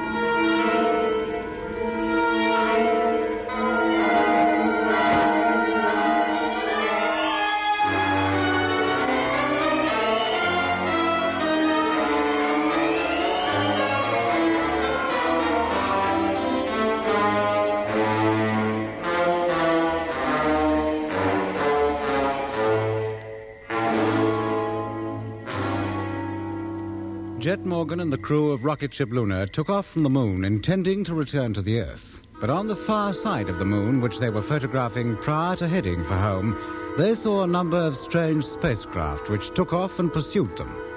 Then Jet and his crew lost consciousness to awake and find that they'd left the solar system entirely and were hurtling through space at an unimaginable speed. After a little while, they noticed that the ship had slowed down. And then there appeared on the televiewer screen an image of a planet which they were rapidly approaching. You mean you're going to attempt a landing on it? Why not? If we're going to die anyway, it might as well be on that, whatever it is out here in nothing. Landing procedure will be the same as it would have been for landing on Earth. With the aid of the atmosphere? How else? But it may not be dense enough to afford the necessary braking power. But we'll try it just the same. Open up the pilot's cabin, Doc. I'm going in. Okay. Mitch, get to the radar. Lemmy, stay with the televiewer. Pilot cabin door. Contact. Hey, Jet. Yes, Lemmy? Look at this. What? Oh, see it? Sort of brilliant reflection at the top, like custard over a Christmas pudding. Ice? Hey? An ice cap. Like the North and South Poles on the Earth, but bigger, much bigger. Seem to be a lot of cloud areas. Thick, too. Yes, all to the good. At least that indicates that there's moisture down there. Water? I hope so. Well, that's peculiar. But most fortunate. So far as I can calculate, we're about 17,000 miles above the surface of that planet. Uh-huh. And our speed is approaching 10,000 miles per hour. And that's exactly what our height and speed would have been now if we were approaching the Earth after taking off from the moon. Except that it would have taken us more than 4 days to get this far instead of just an hour or so. Hello, Doc. Can you hear me? Yes. Can you hear me, Mitch? Yes. Estimated distance of surface is 17,000 miles. Speed 10,000 miles per hour. What? But that's just what it would be if we were approaching Earth. I know. I just explained that to Doc. Yeah, I suppose this couldn't be the Earth, could it? How could it? Well, it seems to have land and water and clouds and ice caps. But the ice caps on Earth are nothing like the size of that one. Get to your posts and stand by for landing procedure. Yeah, okay, Jet. Right. I'll try to estimate our acceleration rate and... Hey, listen. Huh? Oh, it's here again. That music. Those ships must be around somewhere. Yeah, I can hear it, too. Yes, so can I. Jet, do you hear it? Yes, Doc. Can you see them? Are they out there? No, I can't, but my view's limited. I can't see behind. Stern view. Switch on the stern view. Stern view. On. There they are. Are they going to try and turn us away from here, too? Ruin our only chance? Can you see them? Yes, Jet. They're directly behind us. Why don't they leave us alone? Jet, you better come out of that cabin, quick. If we're going to accelerate again, the pressure could break your neck. I'm on my way out. Doc, let me get to your bunks. Lie down. Yeah, they ain't catching me this time. Are they still there? Yeah, look. Well, get onto your bunk, Mitch. Yeah. If nothing has happened by the time we're close enough to that planet to go into orbit, we'll go. Ships or no ships. Yeah, well, I'll keep checking our speed. Let you know when we have to take action. Well, they're still there. Hey, what the... Our speed, it's just the same. It isn't increasing at all. But it must do. The gravity pull of that planet must be drawing us down towards it. The speed must increase. I tell you it's not, Jet. It's still 10,000. It hasn't changed since the last check. What is going on?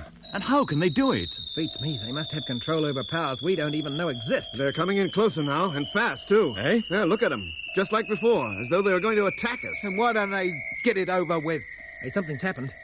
Gravity's returning. Can you feel it? I don't know. It's not quite like that. It's a kind of... Well, the pressure seems to be outward, towards the wall. And getting stronger. Hang on. Get your backs to the wall, if you can. Oh, I'm trying. Oh, I can hardly move.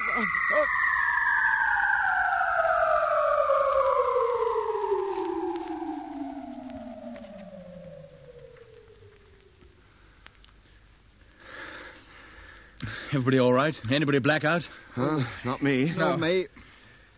Hey, they've gone. There's no sign of them. What? Look for yourself, Jet.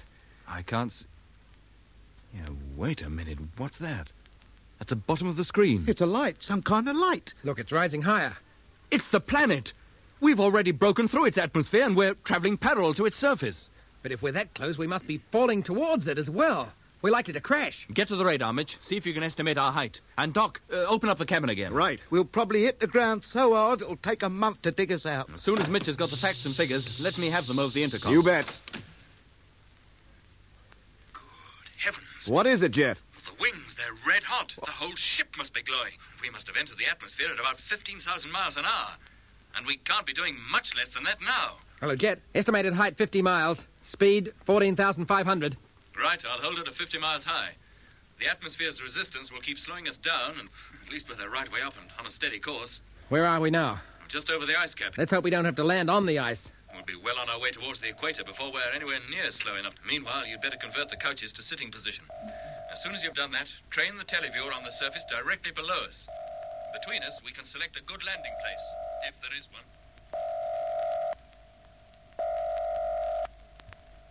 Estimated height 15 miles. Speed 750. Check. Well, we seem to have left the ice behind, passing over water now. Can you see any land, Jet? No, I can't. Well, there is plenty. There's plenty of sea, too. Hey! I can see land now, I think, slightly to port. I'm going to turn, head towards it. What's it look like? Flat or what? I can't tell from here, but you'll soon be able to see for yourselves.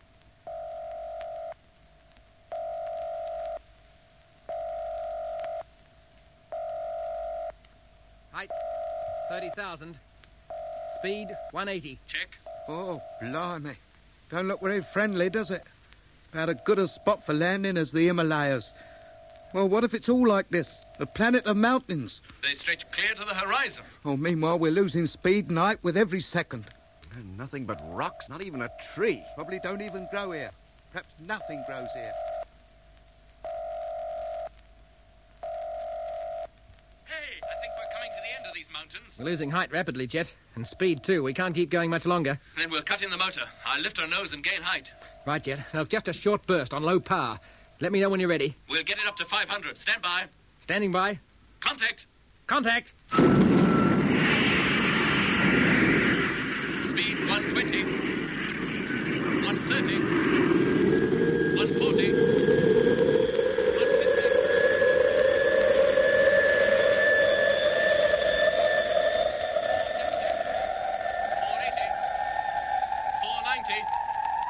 500.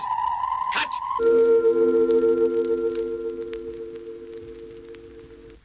Well, that feels better. Televiewer still going? Yes. Then take a look at the country below us. Tell me what you think. There certainly seems to be some kind of green substance on the valley floor. Is that good? Well, it shows that there's some kind of life can exist down there. But it may be the only kind of life. Oh? These mountains are high, Doc. That's about the only kind of life that could survive on them. Maybe there are more advanced forms lower down. If you ask me, this planet is nothing but mountains and sea. Hey, there's a great stretch of flat country ahead. Is there anything growing on it? Well, I can only see it in little patches. There's lots of cloud. If there's anywhere we can land, I think it's there. What? With the clouds obscuring the view? What if it stretches right down to the surface? It doesn't. I can see the ground, I tell you. If we point the nose down, we could get under that cloud and see what lies below. How about it? Shall we try? Oh, why not? If there's any chance of landing, so far as I'm concerned, the sooner the better. Right, here we go.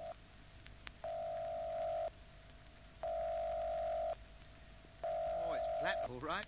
Well, fairly flat. We could make a landing here, couldn't we? Sure we could, if it weren't for that forest. We can't land on treetops. Oh, no sign of any clearing. Not even way ahead? No, but visibility isn't all that good. The cloud's thicker and lower than I thought. Can you keep under it without hitting the deck, I think so, for some miles anyway. Then keep going. We might spot something.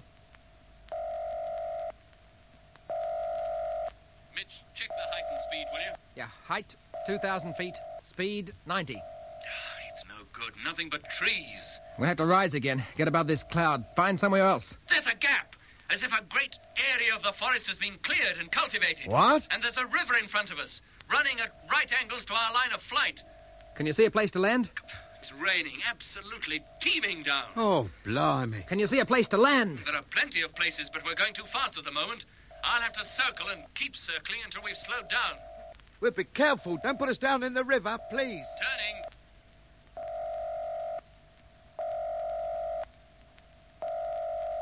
Speed is now 70. I'm going to straighten up for the run-in. Is it still raining? Oh, raining buckets full. Visibility is about down to 0. Well, then take it easy. We don't want to hit anything, not at this stage. Coming in now. Height 1,000 feet. Straight run. 900 feet. Let's hope the ground's firm. 800. You better brace yourselves. Get into your chairs. 700. Come on, Lemmy. It might be quite a shock. Don't you think I know it? Strap yourself in. 500. Doing it. 400. 300. Nearly there. 200. Stand by. 100. Here it comes. Oh, blimey, Jet! Sorry, she bounced. Here we go again. Touching down. Now. What's happening? We're going to crash, I know it. Shut up, Lemmy. Just hold on. Oh.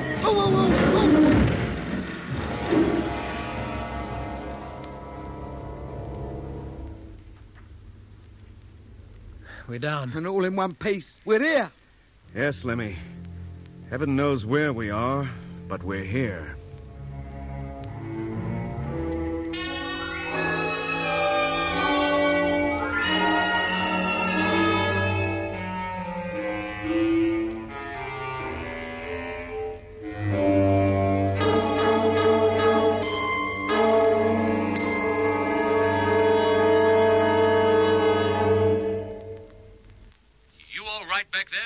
We're fine, Jet. How about you? Oh, I'm all right. Hold on. I'm coming up to the cabin to take a look out. Me too. And me. Come on, then. Not that you can see much with this rain falling. Blimey. I'll say it's raining. Do you suppose it's always like this here? Rains all the time? Well, it just goes to prove that life on other planets must be fundamentally much the same as on Earth. Green vegetation, a river, clouds, rain. Just like home, only much wetter. I wonder if there's any kind of animal life. It must be. Eh? How else could those plots of vegetation grow like that? What, you mean some kind of animal planted them? Why not? Who ever heard of such a thing? No animal would know how to begin. Wouldn't have a clue. Well, what's your theory? Humans. Only human beings would know how to cultivate. The only type of human beings we can imagine are like ourselves, and we came from the Earth. Ah, yes, but according to your theory, there must be human beings here. Well, if there are, or animals for that matter, with a similar type of intelligence, surely they must live somewhere. Where are their houses? Their cities, even? There's no sign of them. And what's the answer? Well, maybe their homes are miles from here, and they travel by boat along the river. Do you think that stuff down there is good to eat? Huh? Well, our food isn't going to last forever, Jet. And drink. Can we drink that water? Or will it poison us? Can we breathe the air? Is it air? It may not even be safe to step outside the ship. Gentlemen, I don't know where we are, what planet this is we've landed on, or in what part of the universe it's located. But the fact remains, it looks as though we're going to be here till the end of our days. And if we remain in the ship, our days are numbered to less than 5. And if we step outside, we may not live 5 minutes. We'll have to put it to the test. Somebody will have to go out there and try it. Go out? Isn't there some other way? What? Well, whoever goes, No, there's no other way that I can think of. We'll draw lots for it. How'll we get out? Through the airlock. Yeah, but the moment we open the main door, whatever atmosphere is out there will rush in and fill up the vacuum. And next time we use the airlock, it'll enter the ship, and if it's poisonous... If it is poisonous, we won't be using the airlock again anyway. Whoever's left in won't be wanting to get out. Not so sure about that. I think I'd rather be poisoned out there and get it over with and die of suffocation in here in 5 days' time. Let's get back to the main cabin. We'll draw lots, and then one of us will go out and make the test. That's closing. Let us know when your helmet is fixed, and we'll exhaust the airlock, Benny. Helmet fastened. Over to intercom. Airlock. Exhaust. Suit now inflating.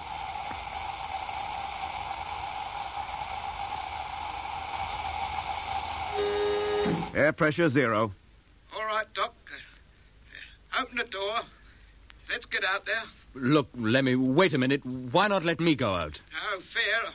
I won the draw, didn't I? Open her up. I'm going out. Take it easy. Just ease the door enough to break the vacuum. Yeah. Let that air, or whatever it is out there, come in as slowly as possible. Right. Main door. Stand by.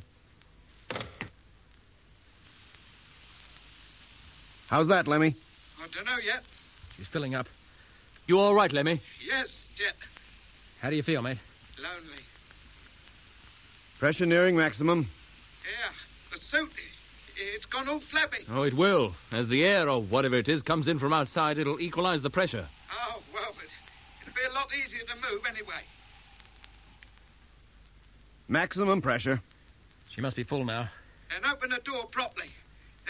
Let's get out and get this over with. Main door, contact.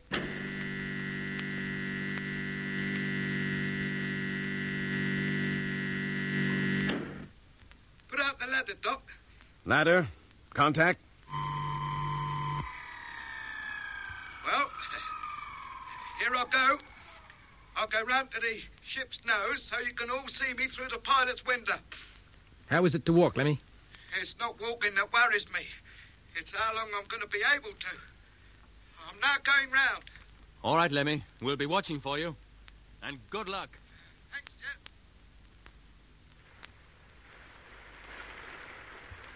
There he is. Just coming into view. Talk to him, Jet. Hello, Lemmy. We can see you. You all right? I'll tell you in just a few minutes. I know one thing. What? I should have brought an umbrella. I'm going to get my hair wet when I take my helmet off. Oh, never mind that. Remember what we told you. Loosen your helmet first. If you feel no ill effects, lift it slightly. Take a shallow breath, and if that's okay, take a bigger one. And if it isn't? And fasten up your helmet, increase your oxygen supply, and breathe deeply. Right. Now, here I go. I'm fastening helmet. Helmet loose. Well, Lemmy, can you breathe all right? Oh, sorry, Jet. I wasn't trying. I was holding my breath, but I'll do it this time. Removing helmet slightly. Now. Now, lower your helmet, quick. Too late. It's lowered. How do you feel? Well, it's all right. Up to now, anyway. You sure? No, I ain't. It's air. It must be air. The effects might be delayed. I'll have another go now. Take a deeper breath this time. Removing helmet.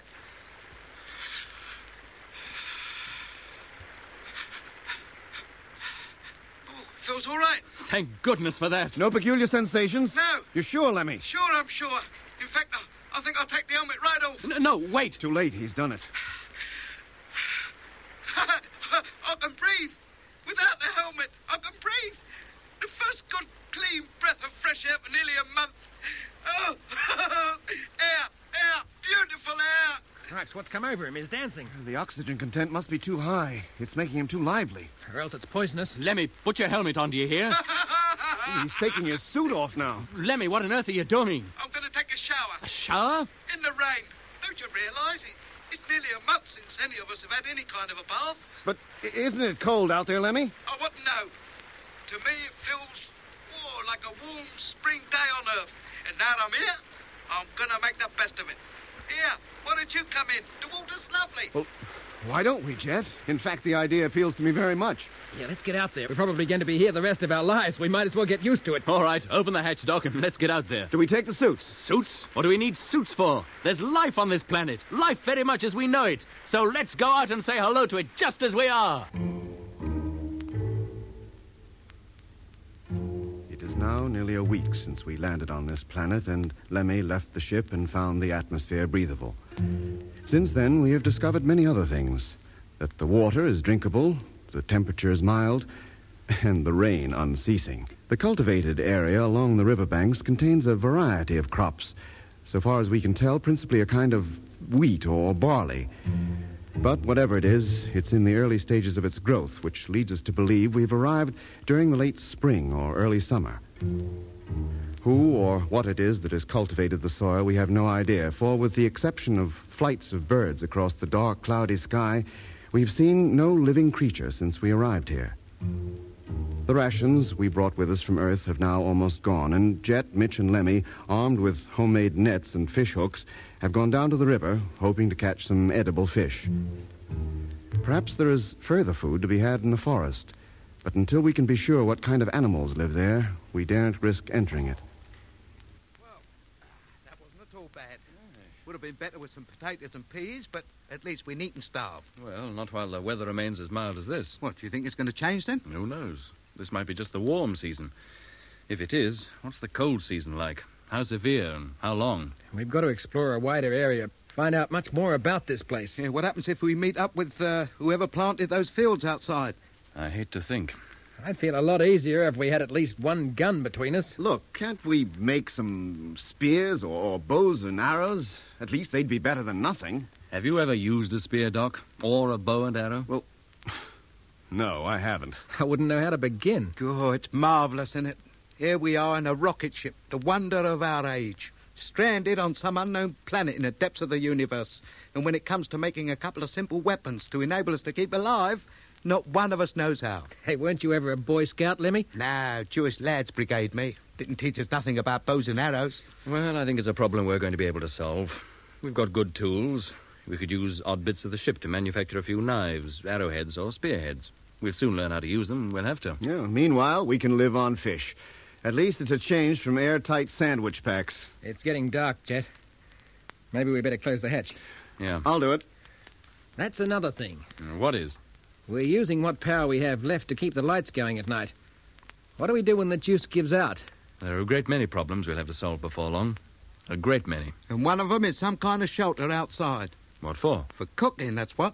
Having the fire under the ship is all very well, but I keep getting soaked just the same. Well, maybe the rain won't last much longer. Well, I don't see why not. Hasn't stopped since we got here. Well, it's time for me to go into the pilot's cabin and take the watch. Who follows me? I do, Gent. Well, I'll give you a yell in a couple of hours. Oh, thanks. Oh, I think I'll turn in. Don't suppose I'll sleep, but there's nothing else to do. How about you, Mitch? Yeah, sure, might as well. Me too. At least until I have to turn out again. Hey, Mitch. Mitch, wake up. Huh? Oh, it's you, Jet.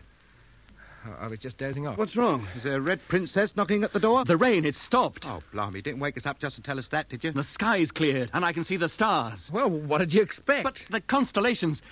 Well, what about them? Well, they're the same as we could see from Earth. They can't be. They are, I tell you. Come and take a look for yourselves. You bet we will.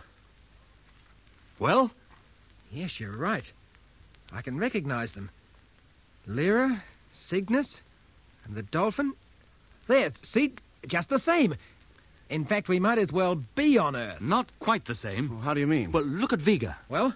I've been watching it for more than an hour, and she hasn't moved from that position. Well, hardly, but the other stars have. Moved quite a distance. They're circling round her. So? But isn't it Polaris, the pole star, that stands still? Yes, it should be. And when we left Earth, Polaris marked the celestial pole. Now wait a minute.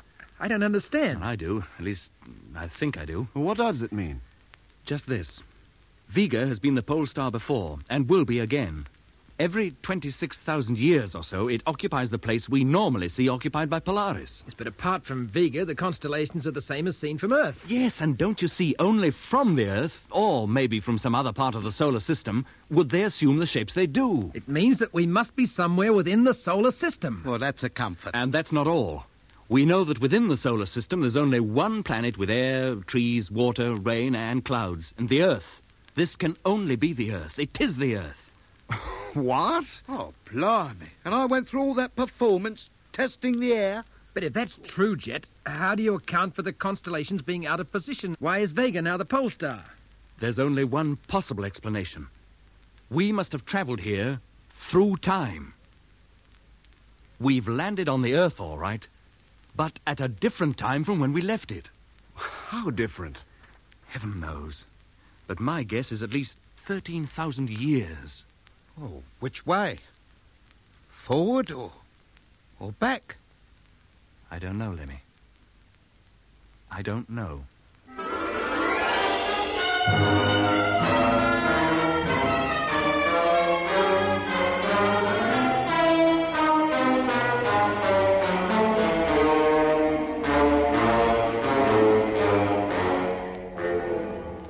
You've been listening to Episode 7 of Journey into Space with Andrew Foles as Jet Morgan, Alfie Bass as Lemmy, Guy Kingsley Pointer as Doc, and David Williams as Mitch, and with David Jacobs. The orchestra was conducted by Van Phillips, who also composed the music. Journey into Space was written and produced for the BBC by Charles Chilton.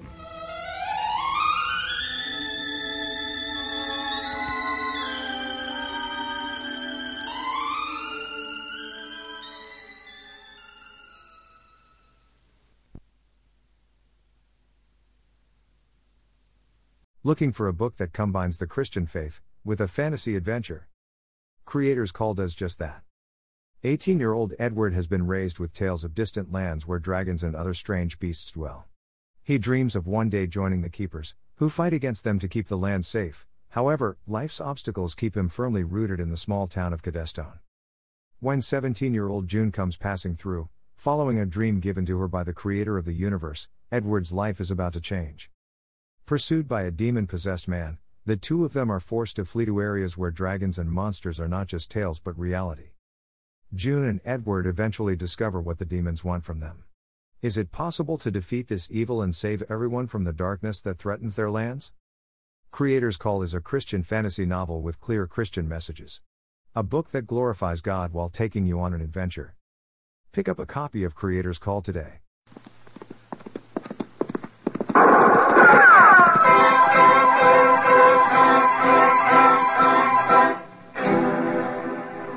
Around Dodge City and in the territory on West, there's just one way to handle the killers and the spoilers, and that's with the U.S. Marshal and the smell of gun smoke.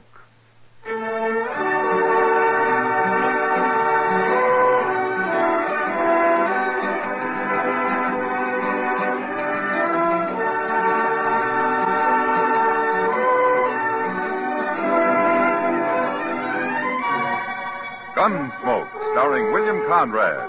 The story of the violence that moved west with young America. The story of a man who moved with it. Matt Dillon, United States Marshal.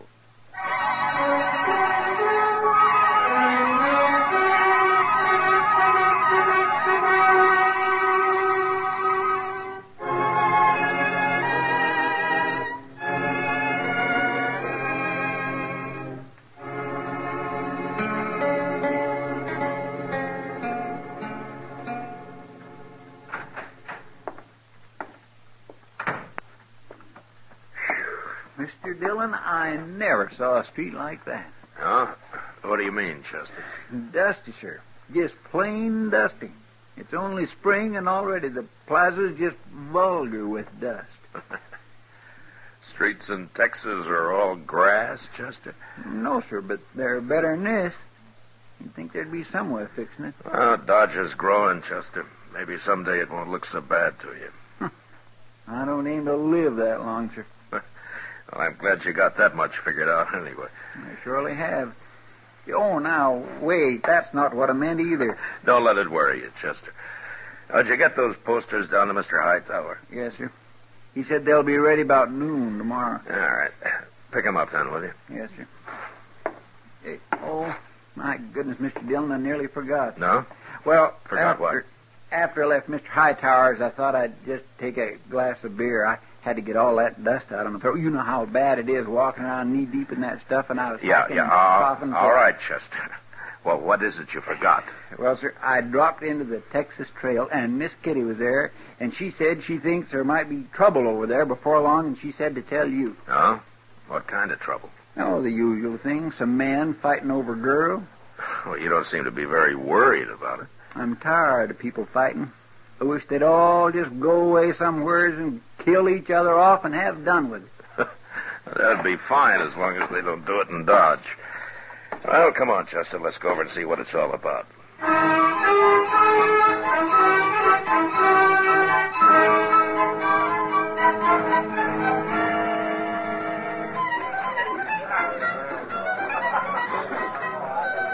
Casada's a new girl, Matt.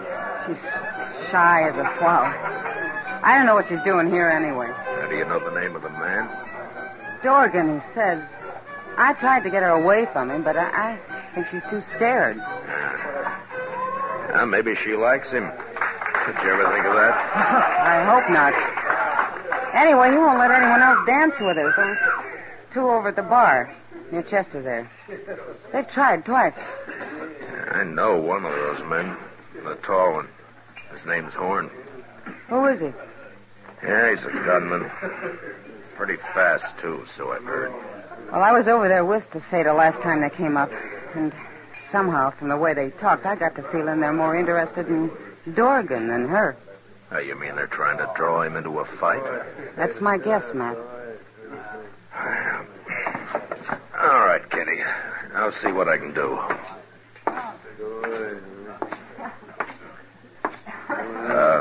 Miss Casada? Yes? I'm Matt Dillon. I'd be proud if you'd dance with me. Well, I don't think I'd better. Now, go ahead, Casada. It's all right. You can dance with him. Mr. Dorgan, you told those others that I could. Hello, Marshal. Hello, Horn. This here is Watson. Howdy, Marshal. How are you? Well, what's on your mind, Horn? He just wanted to let you know, Marshal, if there's any trouble here, we ain't responsible. Leave me alone, there won't be any trouble.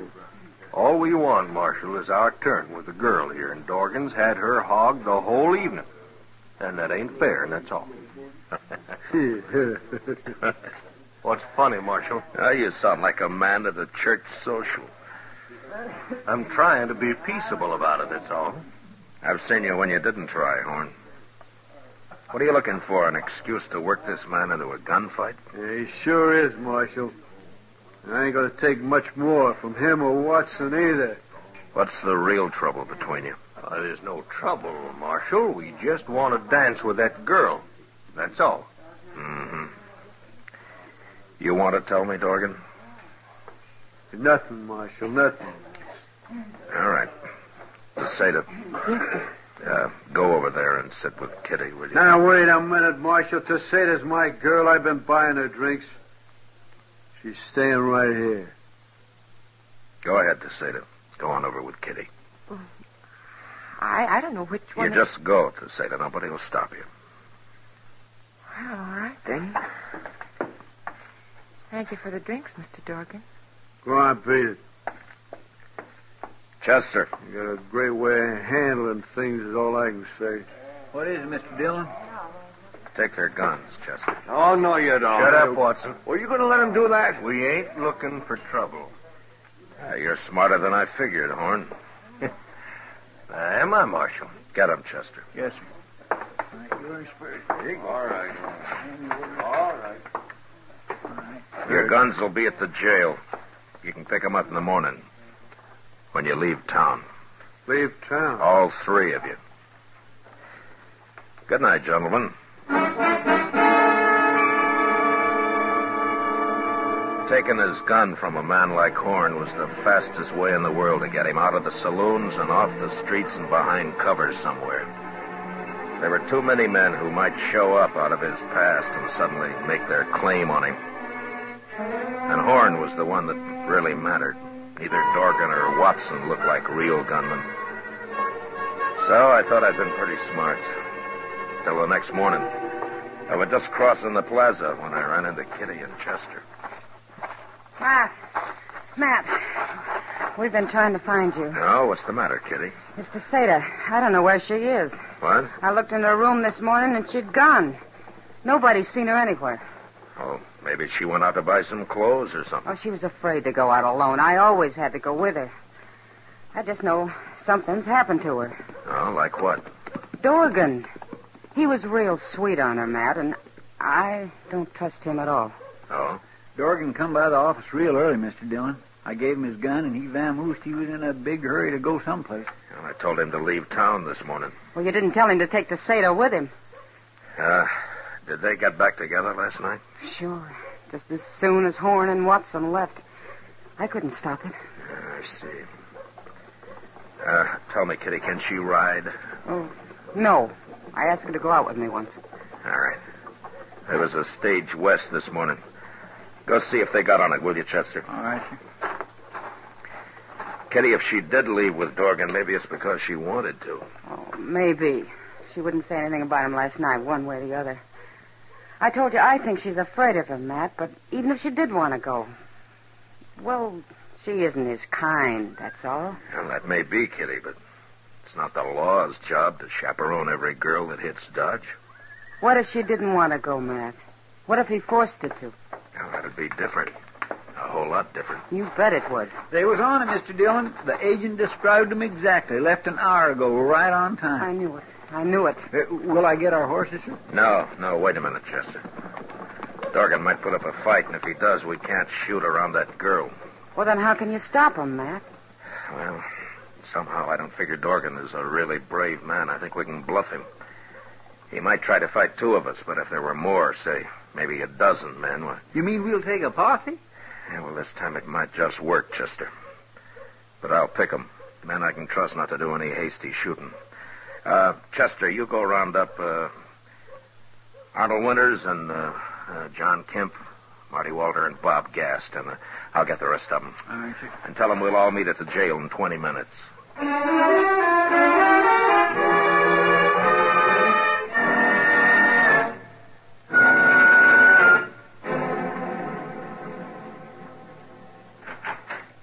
Everybody's here, Mr. Dillon. All right, I'm coming, Chester.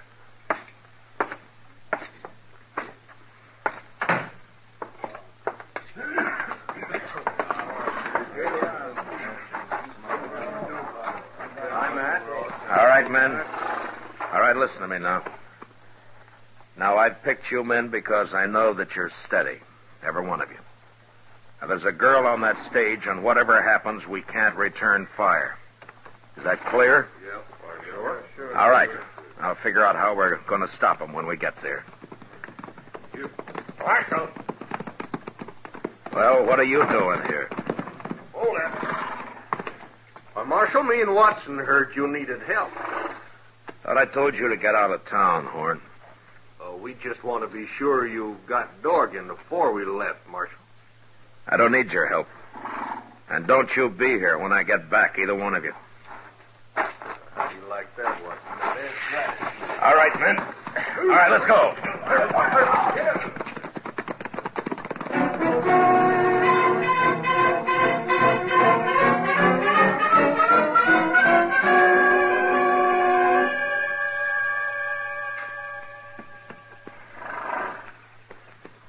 It's a-coming, Mr. Dillon. All right, Chester. Men, spread out in a half circle. When the stage comes out of those cottonwoods, Chester and I'll ride forward and stop her. And then you close in around us. We got it. All right, let's go.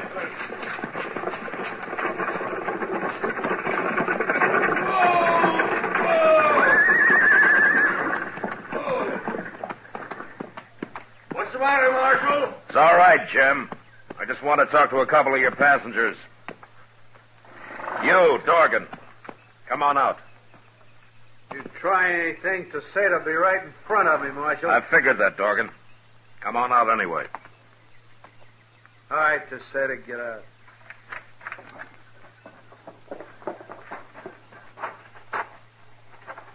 You stand right here, Teseda, and don't move.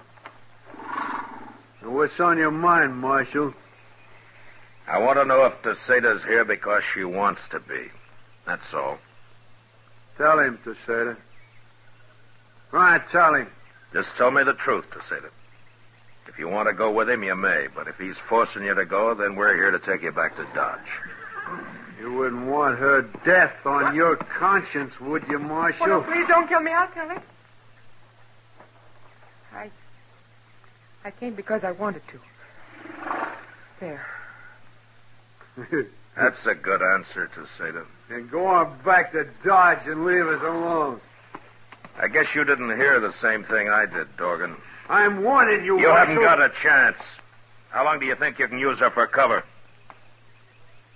Now, I got 12 men here, Dorgan, and we'll follow you from here to California if necessary. Isn't that right, men? And if she should get killed, I'll just let you imagine what we'll do to you. Now, you drop your gun belt right where you are and step forward. And do it now. All right, get his gun, Chester. Yes, sir. All right, one of you men get rid of your guns and put Dorgan up behind you. Mr. Dillon, what are we going to do with Teseda? She can't ride anyway, especially in those clothes. Well, the Bledsoe place is a couple of miles from here. Go over there and borrow their buckboard, Chester, and for your trouble, we'll let you drive her back to town. Yes, sir. My. Well, you wait right here, Mr. Teseda, and I'll be back in no time at all.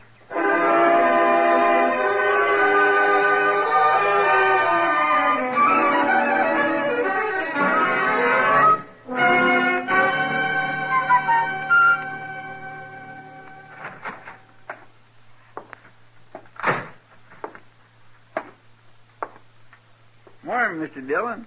Wow, Chester.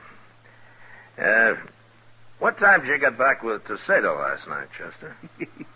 Oh, now, a buckboard ain't like a horse. You can't drive it a lope all the way. That's all right, Chester. Well, what have you got there? Hey, Dorgan's breakfast. Well, you'll probably have to wake him up. He hasn't made a sound so far. Oh, there are the keys on the desk. Yes.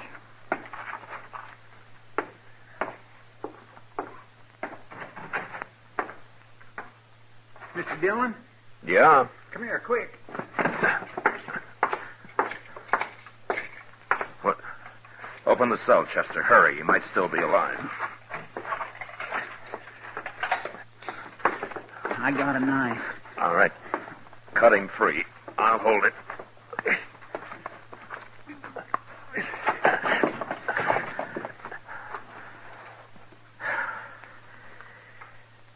No. He's been dead a long time. Now, who'd have thought he'd go hang himself? He didn't, Chester. What? There's no rope in his cell. Somebody called him over here to the window. Knocked him in the head and slipped the rope around his neck and tied him tight to the bars. This isn't suicide, it's murder. Horn and that fellow Watson, they did it.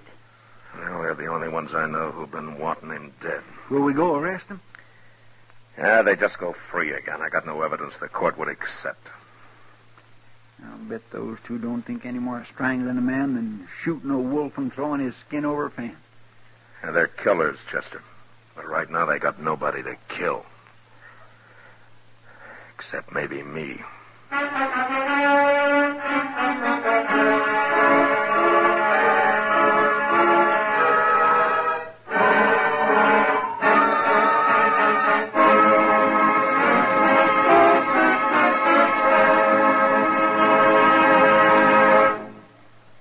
We will return for the second act of Gunsmoke in just a moment. But first, make sure you're by your radio this Monday evening. For CBS Radio's Monday evening dramatic shows, the Lux Radio Theater and Suspense are putting on two of their top shows of the season. Suspense has a new writer, William Shakespeare by name, and they're staging his wonderful tale of love, vengeance, and murder, Othello, with Richard Widmark as the star. And our Lux Radio Theater is bringing you the charming nostalgic story, Wait Till the Sun Shines Nellie, with David Wayne and Gene Peters in their original movie roles. It's a date Monday night. Suspense and the Lux Radio Theater on most of these same stations. Now the second act of Gunsmoke.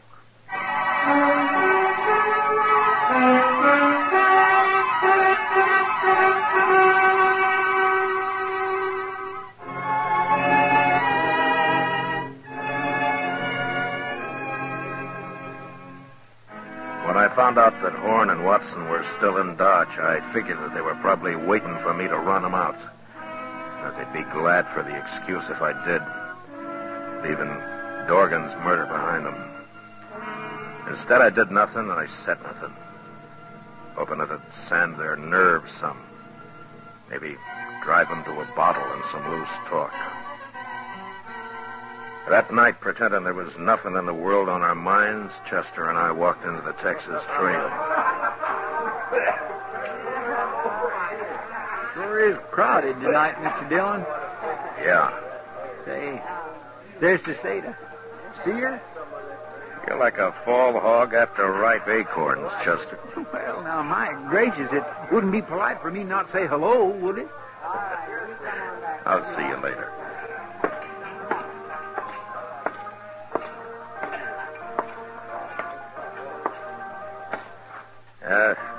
That fellow who just left, is he coming back, Kitty?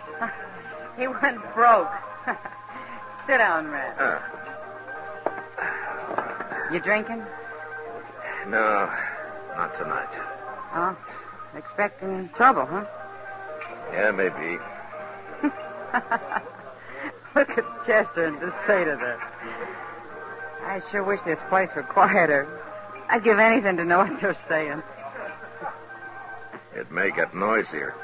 What? Look over there. Watson just came in. Oh. Say, he's drunk, Matt. He's real drunk. Yeah. He's just going to start trouble again. Look, he spotted DeSada. I don't see Horn.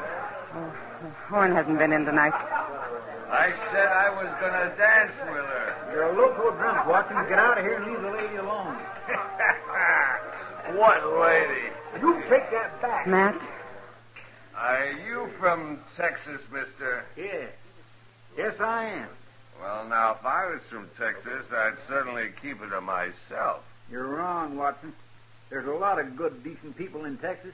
Maybe, since you left. It's a wonder you can even get a woman like this. Don't you be judging the people of Texas. Matt!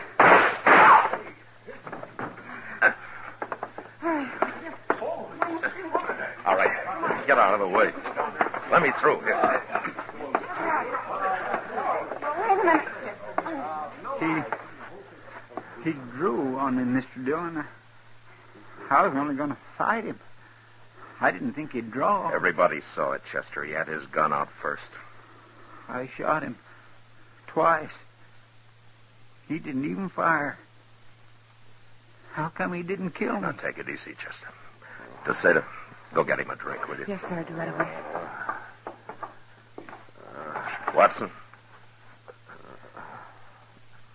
Watson. Little Texas fella. He shot me.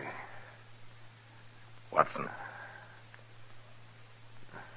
Watson, listen to me. Did you strangle Dorgan? Dorgan. We killed him. Me and Horn. Right in jail. There it comes.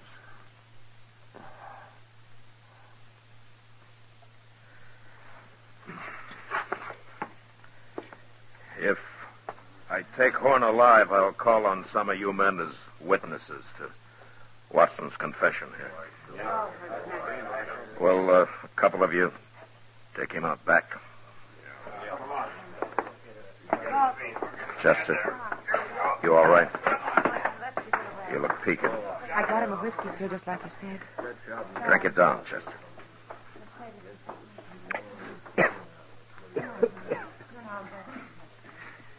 Mr. Dillon? Yeah. Mr. Dillon, if he hadn't have been drunk, I couldn't have shot him. Well, that may be, Chester. But don't forget one thing. Drunk as he was, he drew to kill you. If you'd given him another second, he would have. You had to shoot him. It was self-defense, pure and simple. Yes, sir. That's sure true, but I... Now, you stay here for a while. I'll be out in the plaza. DeSeta, get me one more drink.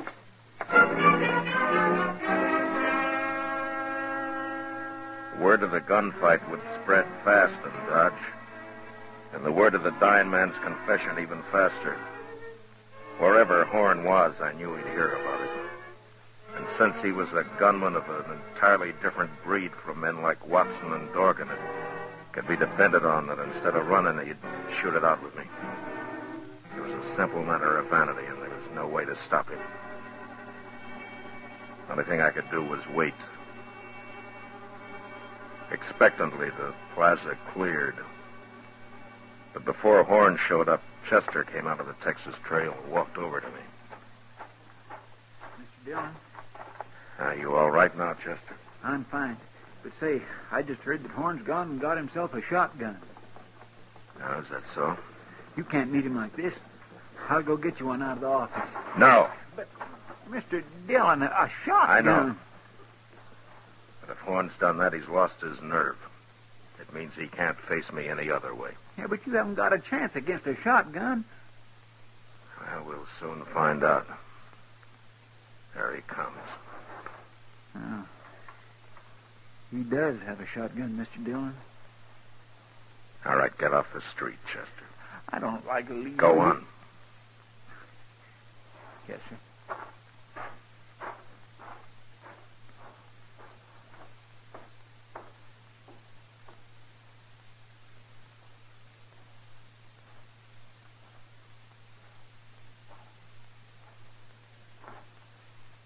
Evening, Marshal. You're well armed, Horn. Yeah, ain't I? This is the first time, isn't it? time what? You had to get behind a shotgun? I ain't taking no chances, Marshal. Sure. But from what I've heard, that never bothered you before. Meaning? You're fast enough with a 6-gun to have lived this long, Horn. You must be pretty good. But you're through now.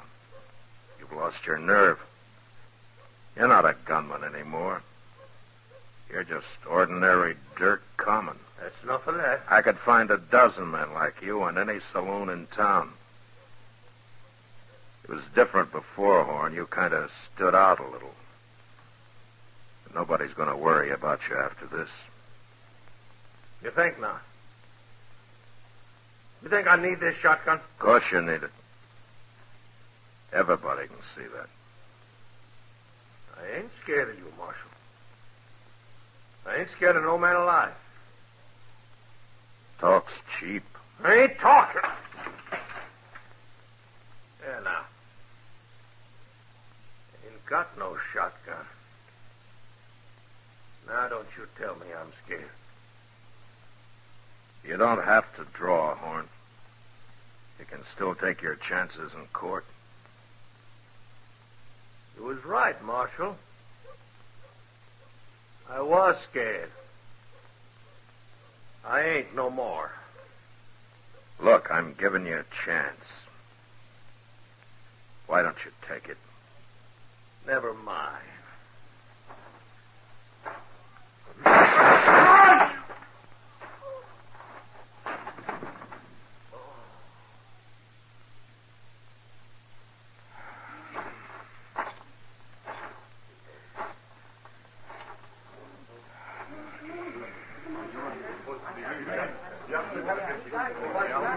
You all right, Mr. Dillon? Yeah. Yeah, Chester. It's been a long day. Let's go somewhere and try and forget it.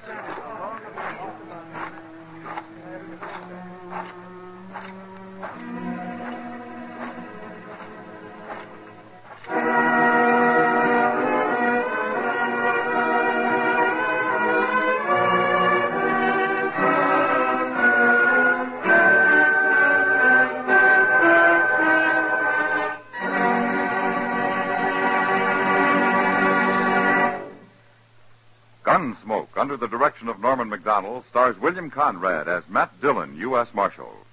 Tonight's story was especially written for Gunsmoke by John Meston, with music composed and conducted by Rex Corey. Featured in the cast were Tom Tully, Lawrence Dobkin, Paul Dubov, and Lillian Baeff. Parley Bear is Chester, and Georgia Ellis is Kitty. Gunsmoke is heard by our troops overseas through the facilities of the Armed Forces Radio Service. Join us again next week as Matt Dillon, U.S. Marshal, fights to bring law and order out of the wild violence of the West in Gunsmoke.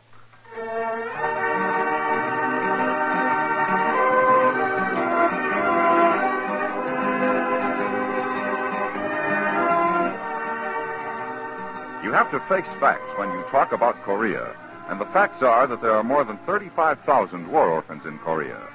They not only have no parents, but they have no shelter, no warm clothing, no food. They are not responsible for their condition, and some of them can remember no other. Their government tries to help, but the best it can do is a cup or two of rice a day for each. Other Korean War refugees cannot shelter them. Often they can hardly care for their own children. Because these orphans have not had food and have been exposed to all kinds of weather, many of them have tuberculosis. They are all weak from hunger and an easy prey to disease. Yet people over there, like the representatives of CARE, the package sending relief agency, say many of these children can be saved if they get food and clothing now. CARE has stockpiles over there. An order or contribution will send them to those most in need. Package delivery is guaranteed.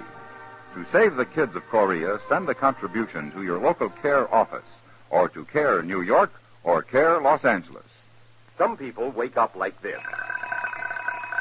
And some people wake up like this. Come on, you lazy bum. Get out of that sack. But 9 million people prefer to wake up to music, to a breakfast symphony, a popular singer, or news. Because 9 million people have clock radios that turn themselves on in the morning. How do you like to wake up?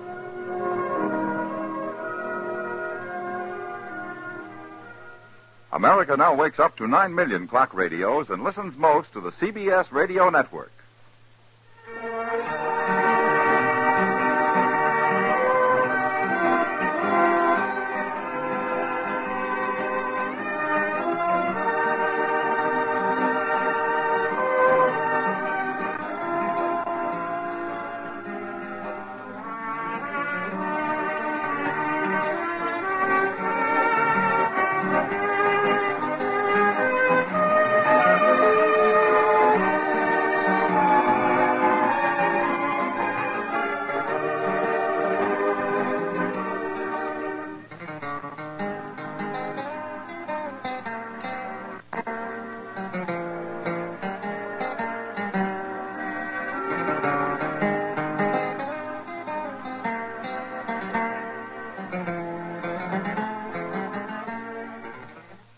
For a Christian sci-fi with adventure, drama, and a touch of romance, read Quantum Spacewalker, Anira's Assignment.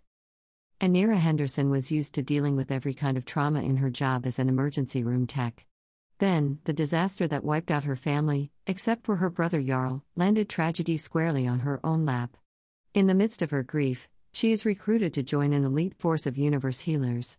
Fixing radically broken things has always been her life's dream. But, this just took it to a whole new level. Read Quantum Spacewalker, Anira's Assignment by Grace S. Gross. From Hollywood, it's time now for... Johnny Dollar. This is the Countess Datolia. Oh, yes. My maid tells me that you were trying to reach me by telephone. That's right, Countess. I want to talk to you. Where are you now? At my residence, of course. Did you think I might come running immediately to your hotel, Mr. Dollar? Not after hearing your description. I'm seldom that lucky. What is it exactly that you wish to talk about? $100,000 worth of diamonds and a dead man. I'm a special investigator. I know who you are. I investigate before I call you. Wow. Not only beautiful, but clever. This ought to be interesting. I'm afraid I don't entirely understand your flippancy. Then suppose I come over and explain it to you. Say around 8 o'clock? I'll make a definite effort to be here. You know something, Countess? I think it's about time somebody built a small fire right under that lovely little complacency of yours. I'll be there at 8 with matches.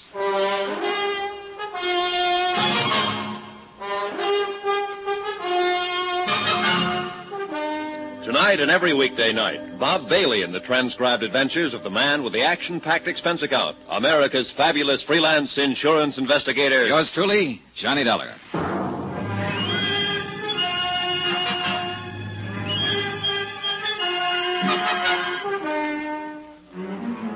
From Special Investigator Johnny Dollar, location Algiers, North Africa, to the Home Office Transworld Fidelity Company, Hartford, Connecticut.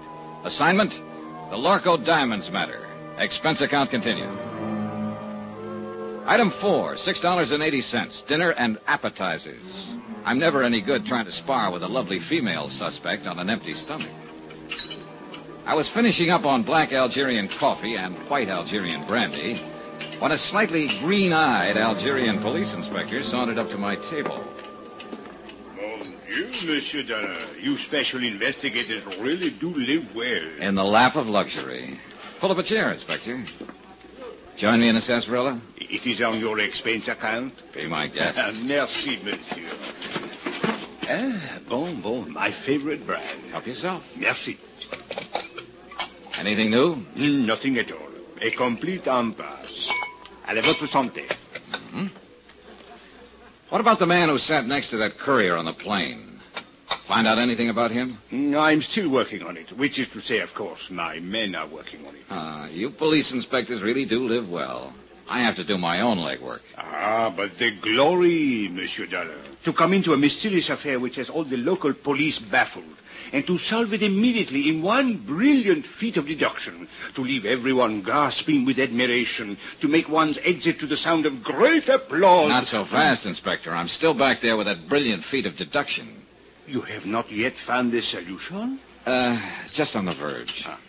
Then I will drink to your success. With your brandy, of course, and with your permission. Go ahead, drink up a storm. But I'm afraid I'll have to leave you pretty soon, but you can still go ahead. No, monsieur. I suggest you change your plans. You will learn nothing which has any bearing on this matter. Which plan do you mean? That of questioning the Countess d'Artelier. Now, who found that out? Well, as a matter of fact, she phoned me and inquired about you. Oh, so that's how she investigated me. Went straight to headquarters. Ah, mais oui. Ah, remarkable woman. Talented, beautiful. Et cetera, and so on. And along with it, it's 9 to 1. She's in it right up to her pretty neck. Ah, no. She is really not the type. This is an excellent brandy, monsieur. An Algerian brand, I notice. All right, Inspector. Let's bypass the byplay and lay him out face up. I think I prefer it to cognac. I don't know how she does it, but she's got you hypnotized. Just mention of her name and you go into a tailspin. Every cockeyed one of you. Exquisite. Lovely. Maybe so, but in my book, she's a real suspect. Elucidate, monsieur. Well, it's simple enough. She's the only person in Algiers, that we're sure of at least, who knew that a shipment of diamonds was coming in on that plane. Why? Because she's the one who ordered it. Monsieur, it is even simpler. She could not have poisoned the courier because she was not on that plane. She could not have stolen the briefcase from the customs property agent because it was done by a man. So, where is your case? An accomplice, a man, with the Countess calling the shots for him. What man, monsieur? And you got a good point there. Merci bien. Don't mention it. But from the influence she seems to have, it might be any man in Algiers. Inspector, it wasn't you by any chance. You raise a very interesting point. Now, suppose the Countess should ask me to kill someone for her. I wonder what I would do.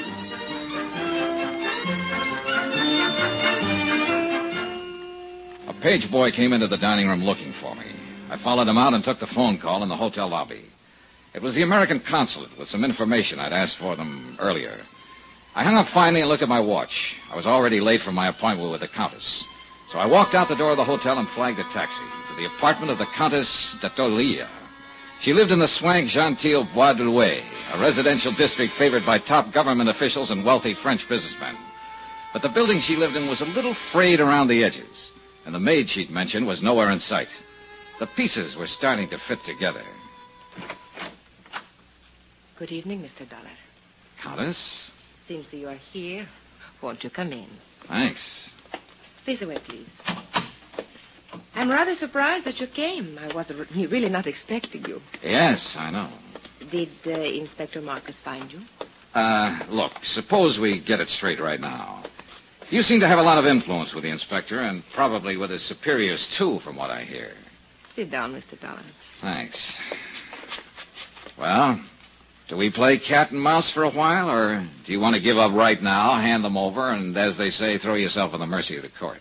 I would like a cigarette. You could always claim that you fell in with evil companions, or that a man led you astray. They're in the box there by your elbow. A tall, thin man, for instance, with his collar turned up and his hat pulled down, carrying a gun when last seen after slugging a customs agent at the Algiers airport. Mr. Dollar, are you opposed to smoking on moral grounds? No, but I'm opposed to murder.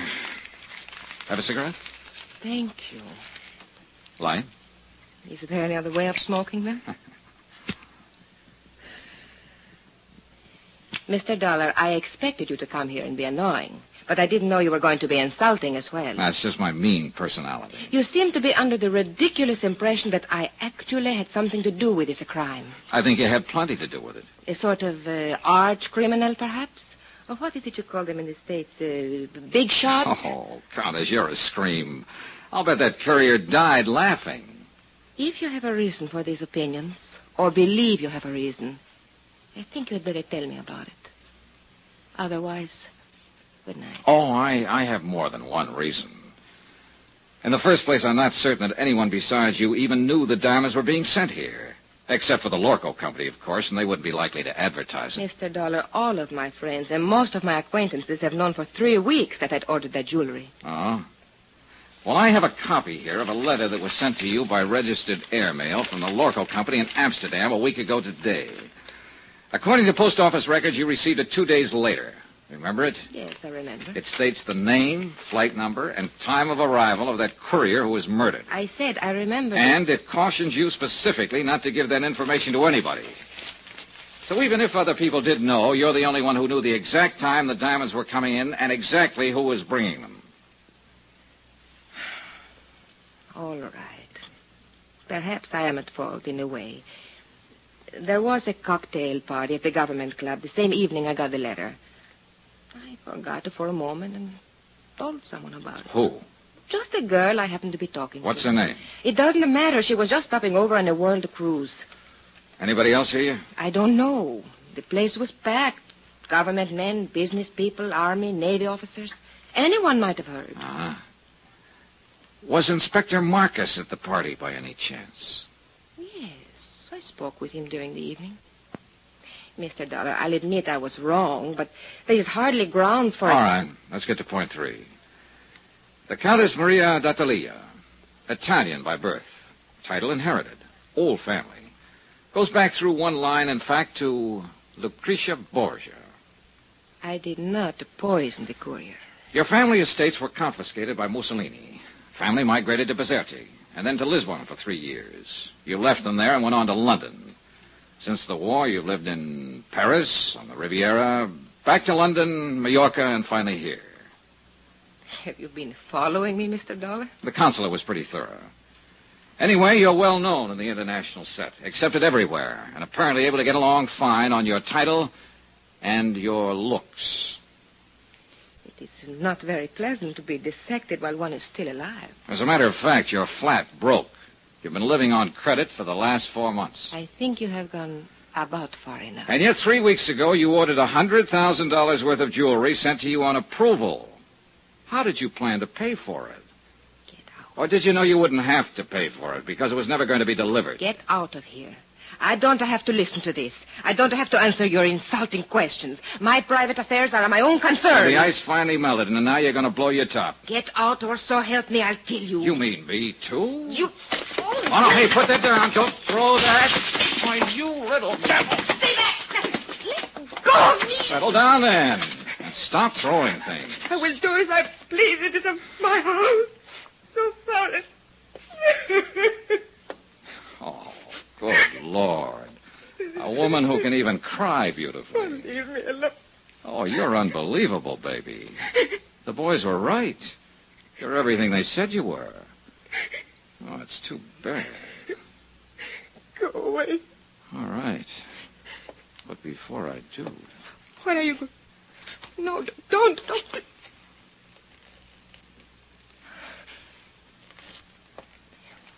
Why did you kiss me? Oh, it beats me. Just call it a sudden impulse. Then you have changed your mind? You don't really think I'm guilty? Oh, honey, I still think you're in this up to your ears. And I'll still bring you to trial if I can. And I still want to kiss you. You figure it out. Why figure, Johnny? I liked it, too. Oh, you ought to be locked up.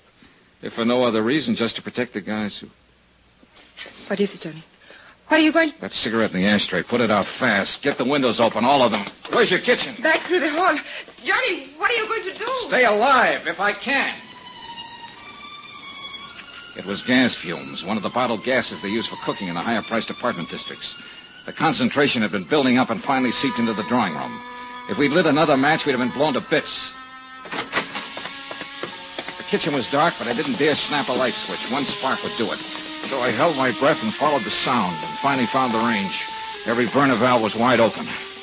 I could vaguely make out a glass-pane door opening onto a terrace. I grabbed a breath of air and moved toward another door that looked as though it might open into a hall. It didn't. It opened into a closet, and on the closet floor there was a body.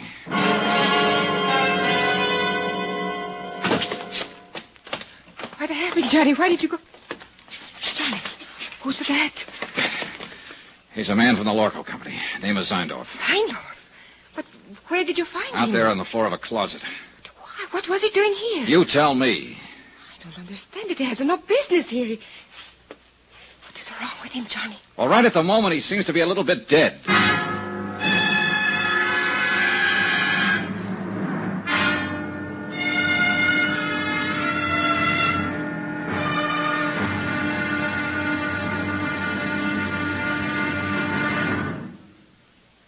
There'll be another intriguing episode in our story of the Lorco Diamonds matter tomorrow. Tomorrow, a desperate fight in an Algiers alley, a killer is named, and a lovely lady confesses her shame.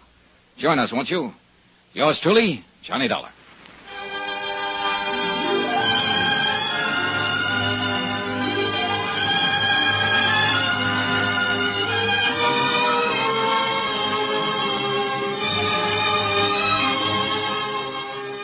Truly, Johnny Dollar, starring Bob Bailey, is transcribed in Hollywood. Written by Les Crutchfield, it is produced and directed by Jack Johnstone.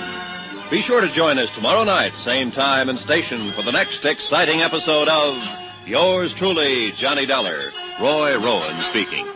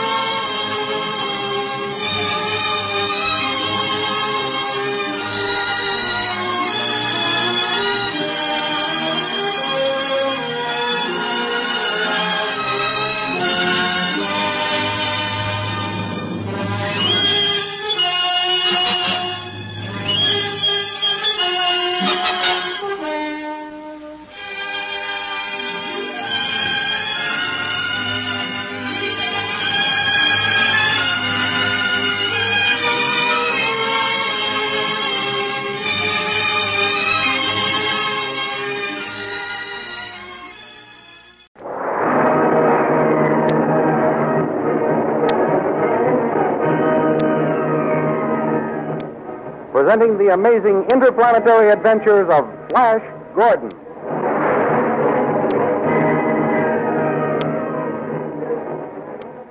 Last week, you remember, King Voltan received a call from one of Khan's lieutenants, telling him of the plight of Flash, Dale, and Khan, and asking for help. Dr. Zarkov was at once dispatched with an army and some ray cannon to the rescue of our three friends.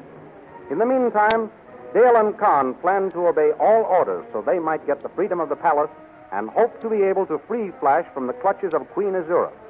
For a brief moment, Dale talked with Flash, who, although he didn't recognize her, pitied the beautiful girl chained to the kitchen stove and promised to ask the Queen to free her. Before he could gain Azura's consent, Tal interrupted the conference with the news that the land was being invaded by the Hawkmen. Azura called out the army and asked Flash to be commander-in-chief. This angered Tal, who wanted that distinguished place for himself.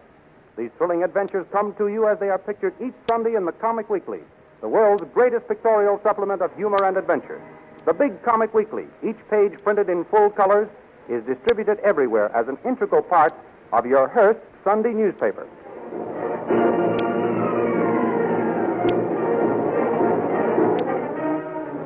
Now we continue the story.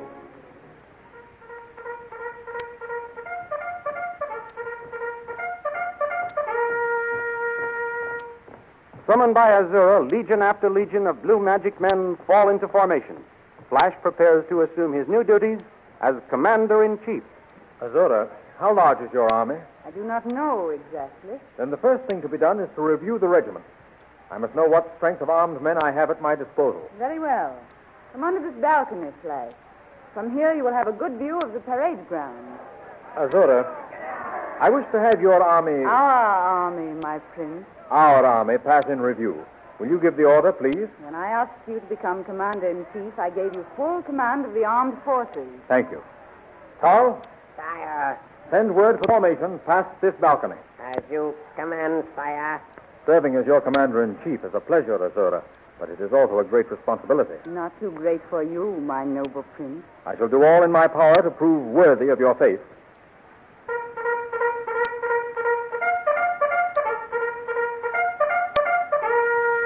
There goes the call to review. See, the First Legion is wheeling and starting this way. What a splendid army. We ought to defeat these Hawkmen, whoever they are. Here comes the finest of them all, the advance guard. And those coming next, what are they? The light magic artillery. But what are those tremendous objects being pulled by the next legion? Those are the combustion ray machines. Combustion ray machines? What are they for? Wait until you get into action. Your officers will tell you. You're not only a queen of magic, my beautiful one, but you're also a queen of suspense. What legion is this? The sleep gas legion. Sleep gas. That sounds like a most formidable weapon. And here comes the stone formation legion. And the ones with the cloak? The invisibility legion. And those? The camouflage legion. Who are the ones with the long hair? The animal legion. And those men with the peculiar shields? The transparent wall legion. And those machines coming now? The dissolvo gun legion. And still they come. Legion after legion. I've never seen such an army. Have you seen enough, sire? Only about half of our regiments have gone by. If this is only half of the army, Tal, I pity these hawkmen when I start the attack.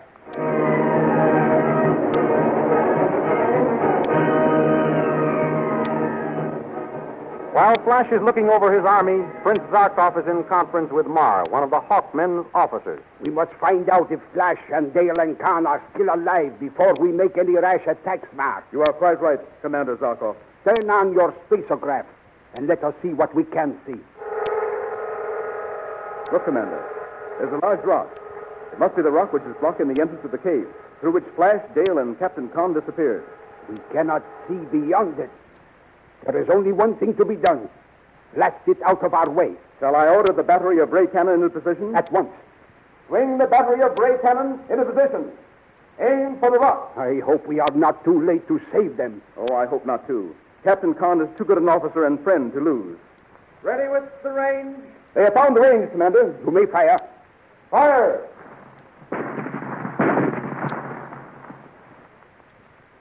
Look, the rock is splitting. That's got it. The rock is destroyed. Come on. Let us try the spacograph again. Nothing but haze. The country is well named, Blue Magic Land. Spoiled by that witch queen. Mar, there is only one thing left now. And what is that, Commander? Call for a volunteer to go into the territory of the Blue Magic Men and find out the information we wish. Of course. A spy. Commander, I myself will go. No, we cannot spare you, Mar. Send one of the privates. No, Commander. I will not ask any of my men to do what I would not do myself. You are a brave man and a fine officer. I shall speak to King Vultan about promoting you when I return to his palace. Thank you, Commander. Azura has thrown up a protective and impenetrable fog against our spacograph. But we may be able to beat her yet. And how do you propose to do that, Commander? It is simple. Mar, you will disguise yourself as a peddler and gain entrance to the Queen's palace. Well, how? Say that you wish to enter her service. Inside your peddler's pack, you will have a portable space phone. Oh, Commander, you have my utmost admiration.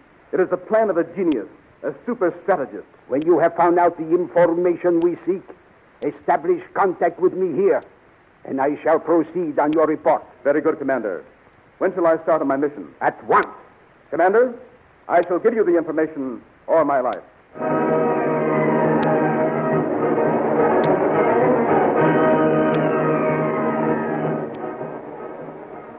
Next day, Tal is called to the gates of Azura's palace to question a peddler who has asked admittance.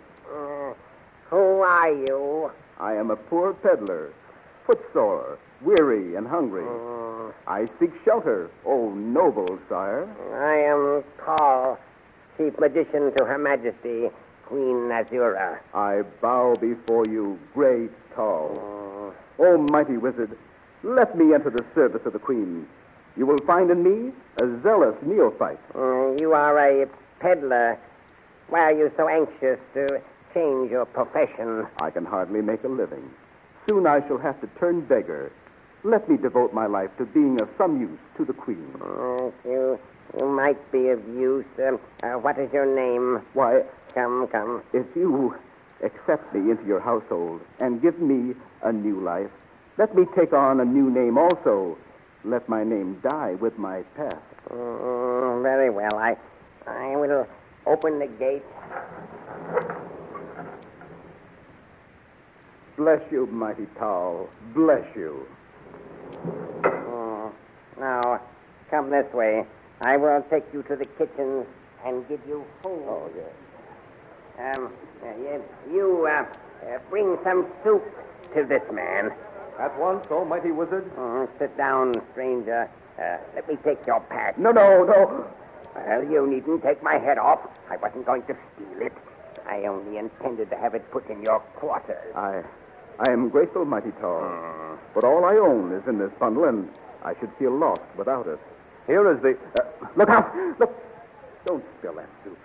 That would be wasteful when I am so hungry. Yes, you clumsy fool. There must be no waste of the food around here.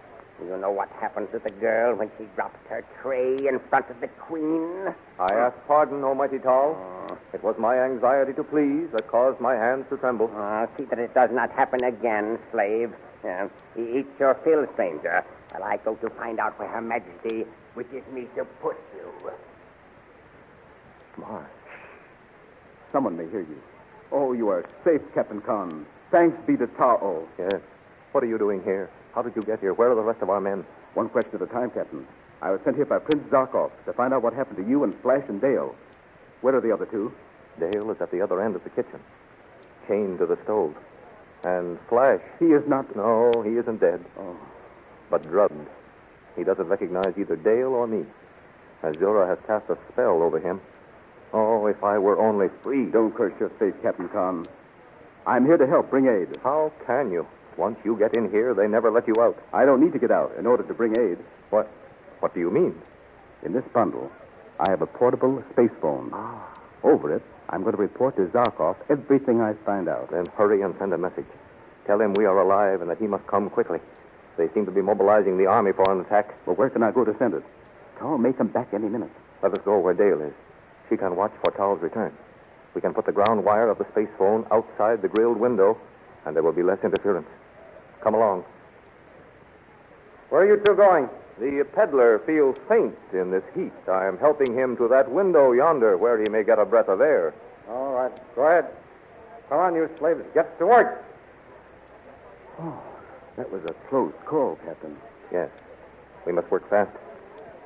Dale. Yes, Tom? What is it? Oh. This is Captain Ma. He has been sent by Prince Zarkov to find out about us. Oh, Captain Ma, I'm so glad you've come. Are you going to get us out of here? I hope so, Princess. But first I must report to Zarkov by space phone. Dale, go over there as far as your chain will let you. Watch for Tal or the guard. I will watch from here while Mars sets up his machines. At once.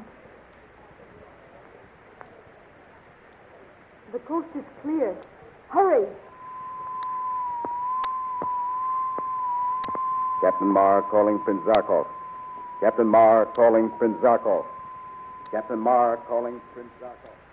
Captain Marr calling Prince Zarkov. At the same time, Prince Zarkov, in the far-off kingdom of the Hawkmen, is trying to establish a space phone connection.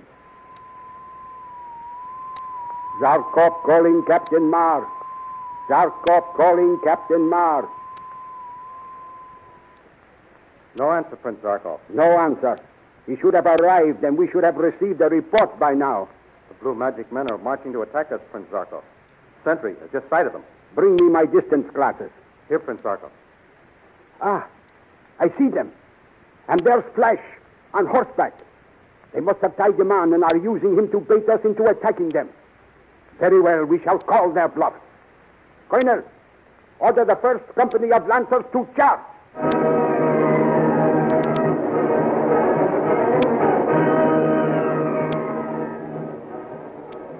The first Lancers, the greatest flyers in the Hawkmen army, circle to a dizzy height and at a signal from their leader, fold their wings and dive for Azura's army. Down at the head of the armed blue magic men, Flash and Azura watch the diving Hawkmen. Here come the Hawkmen, my prince. I see them, Azura. I'm just wondering which battery I shall train on them. I suggest you use the guns of the combustion ray machine. What will happen if I do? Order them used and see. Very well. Ho, men! Swing the combustion ray guns into action.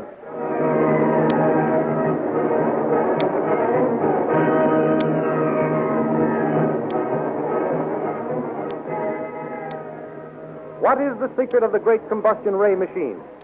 Will the gallant Hawkmen under Professor Zarkov be able to overcome it and rescue Flash Gordon and Dale Arden? In next Sunday's Comic Weekly, which is a part of your Hearst Sunday newspaper, you will find a full-colored picture of the combustion ray machine. Also a thrilling action picture of the Hawkmen in battle formation. See if you can guess how the combustion ray machine works and what will happen to the Hawkmen. And besides Flash Gordon, you'll find all your old friends waiting to entertain you in the Comic Weekly. Full-color pictures of the merriest, funny men and bravest adventurers ever assembled in all picture magazines. Think of it, bringing up Father, the Little King, Polly and her pals, the Katzenjammer Kids, Jungle Jim, Toots and Casper, Barney Google, Good old Skippy, Mickey Mouse, and many, many others. Yes, they'll all be there with new pranks and more thrilling adventures to entertain you. For the Comic Weekly is the world's biggest and best pictorial supplement of fun and adventure. So once more we suggest you get the big Comic Weekly with your Hearst newspaper next Sunday. Study the Flash Gordon pictures and see if you can guess what will happen when Professor Zarkov and his gallant Hawkmen come face to face with the combustion ray machine. Be sure to listen for the answer next week at this time when we will present another chapter in the amazing interplanetary adventures of Flash Gordon.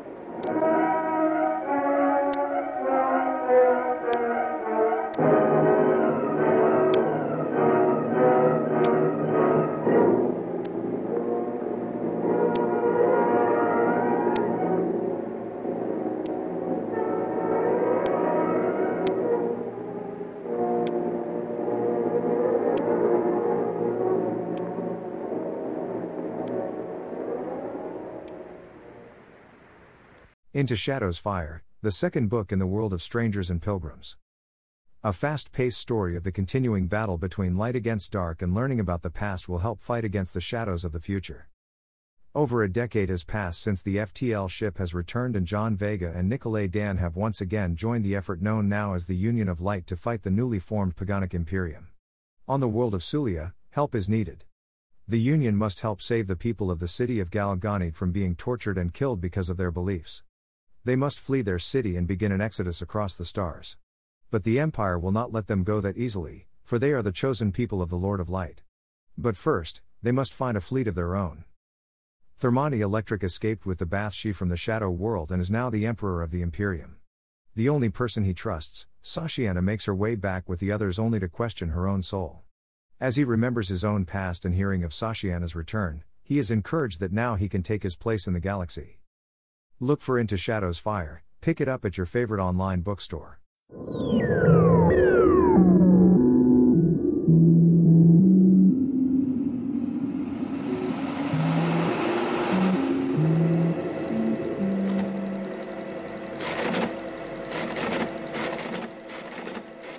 Title, Foundation.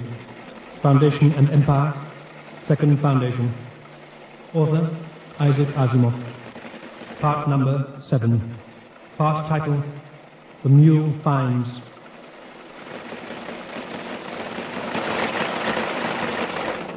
Encyclopedia Galactica 116th edition. Entry, Calgan. The Mule's regime, using the planet Calgan as its capital, took on a more conservative and arguably more constructive aspect. The rate of expansion by conquest was greatly reduced. The Mule's government of anonymous bureaucrats concerned itself with consolidating its control of territory already held. Various economic and educational reform programs were introduced. The program of emotional control was virtually perfected and made total, with a small number of deliberate exceptions, the so-called permitted free thinkers. The Mule himself grew increasingly obsessed with the search for the Second Foundation, despite popular doubts as to its existence.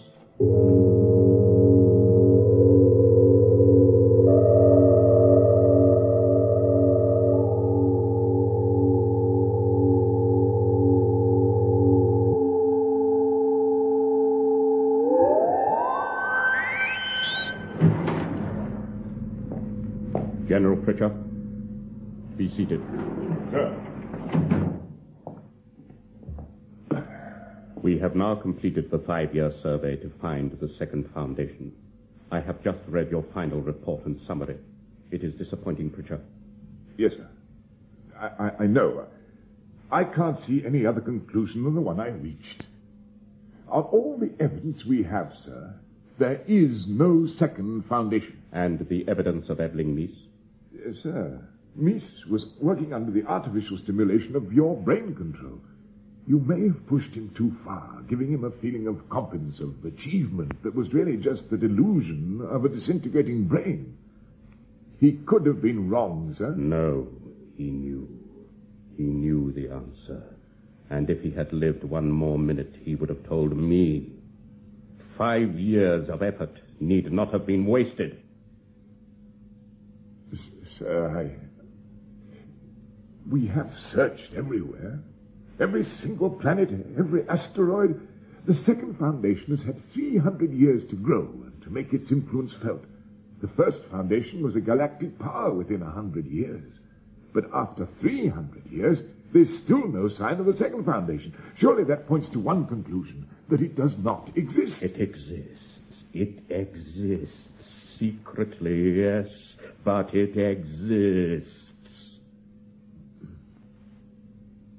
Pritchard, I have decided on a change of tactics for the search. You will go out again, sir, for the last time. But this last time you will share the command. Share it with a who, young man called Bale Chance. I've never heard of him, sir. No, I imagine not. But he is intelligent, very ambitious, and he is not converted. I fail to see the advantage of that, sir. There is one advantage.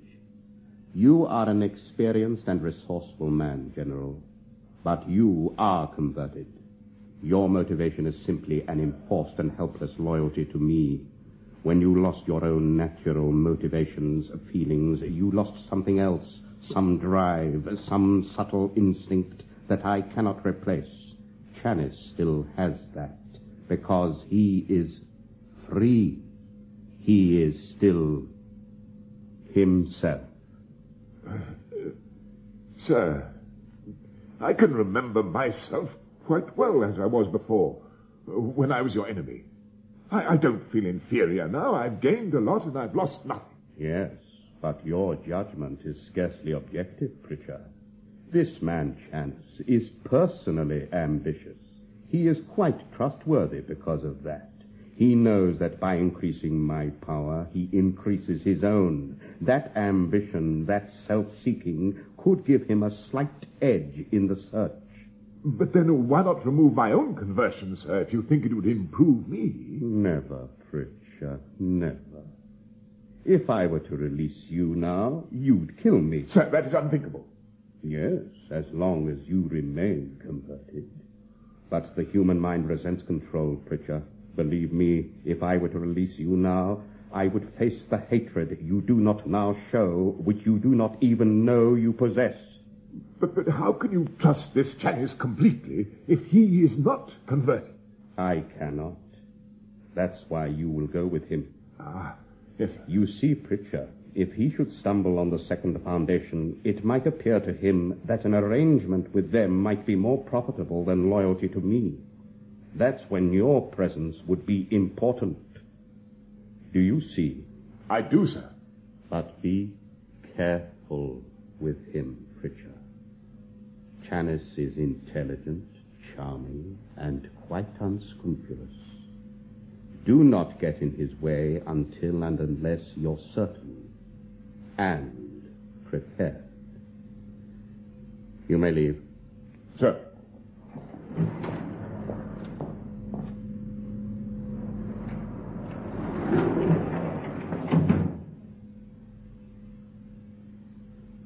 Chanis, you may enter.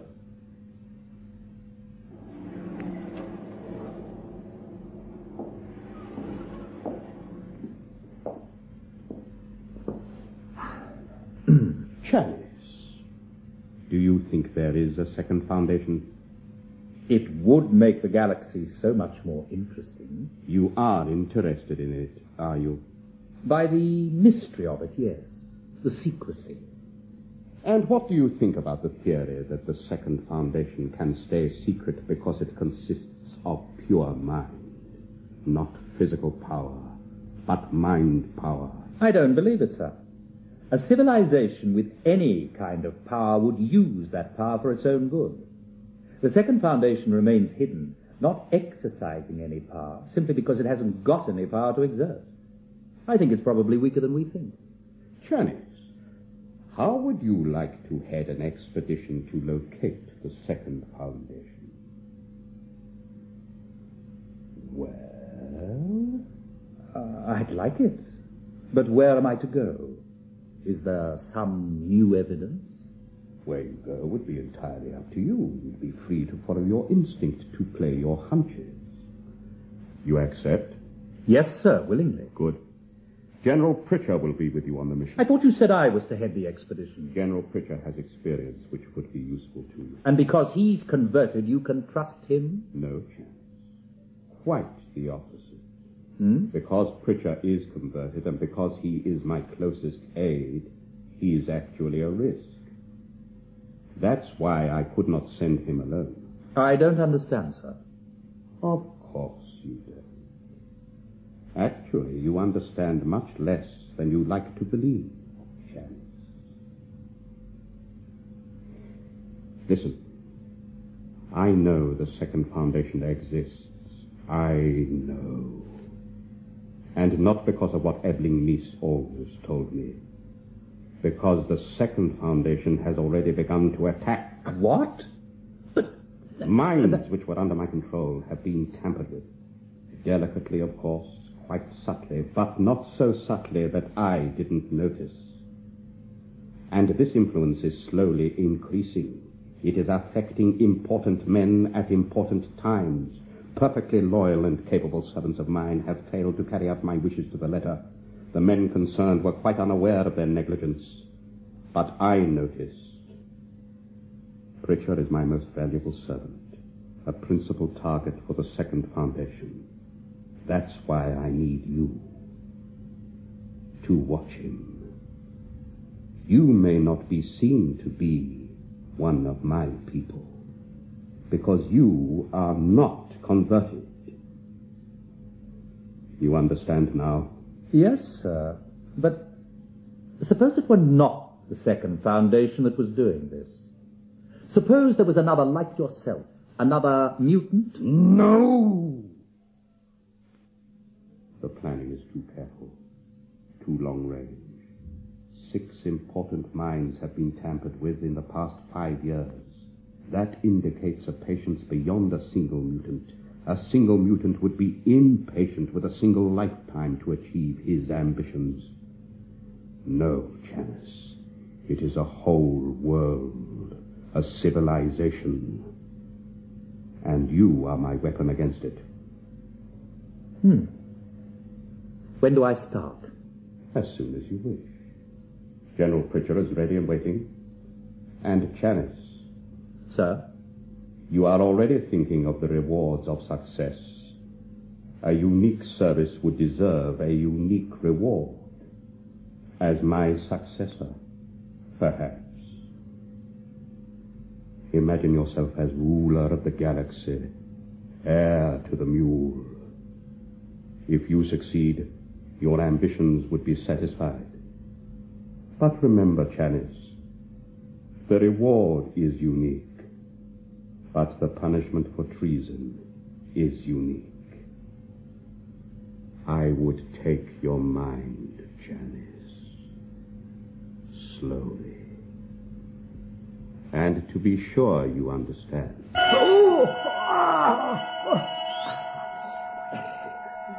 This anger won't help you, Janice. Yes, you are concealing it, but I can see it. Remember, I have killed men by emotional control. That will be all, Janice.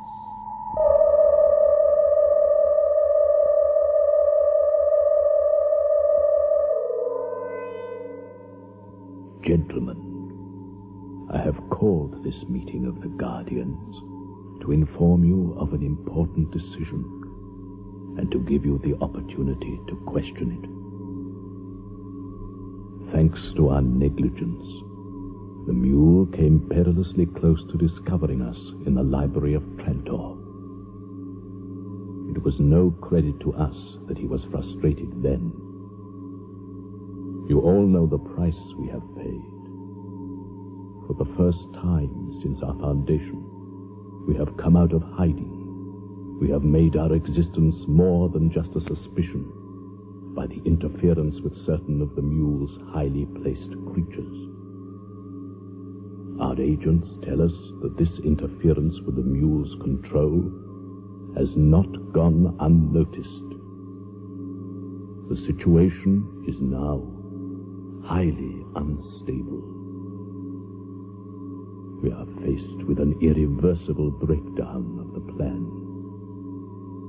It is therefore necessary now for us to take the one solution open to us. The mule wants to find us.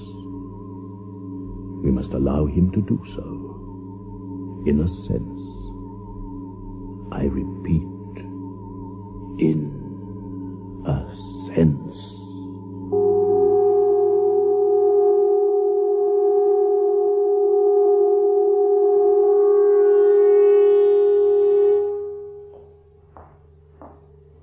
You wanted to see me? Yes. I thought I'd better explain what they're going to do. You mean we are not going to go on drifting aimlessly through space, in depth? Be patient, Pritchard. I've just finished reading my way through your reports. And? It's all very thorough. But I can't help feeling that your approach, a general planet-by-planet survey, was a little aimless. You have a better method, no doubt. I think so, yes. I've been working on more specific lines. I've asked myself, what is the second foundation? What physical conditions are they likely to have chosen? And then, which places in the galaxy fit the needs of the second foundation? As you imagine. That's right. I've used imagination. I realize that your controlled mind will distrust imagination, assuming you even remember what it means. Janice, have you come to any conclusion? I've come to a very clear conclusion. We're going to go to the planet Tarzenda. Oh, Janice. Is that the best you can do? We've checked Tarzenda 4 years ago. Yes, but you might not have been looking for the right thing. Oh, all right. Why Tarzenda? First, what would the second foundation need?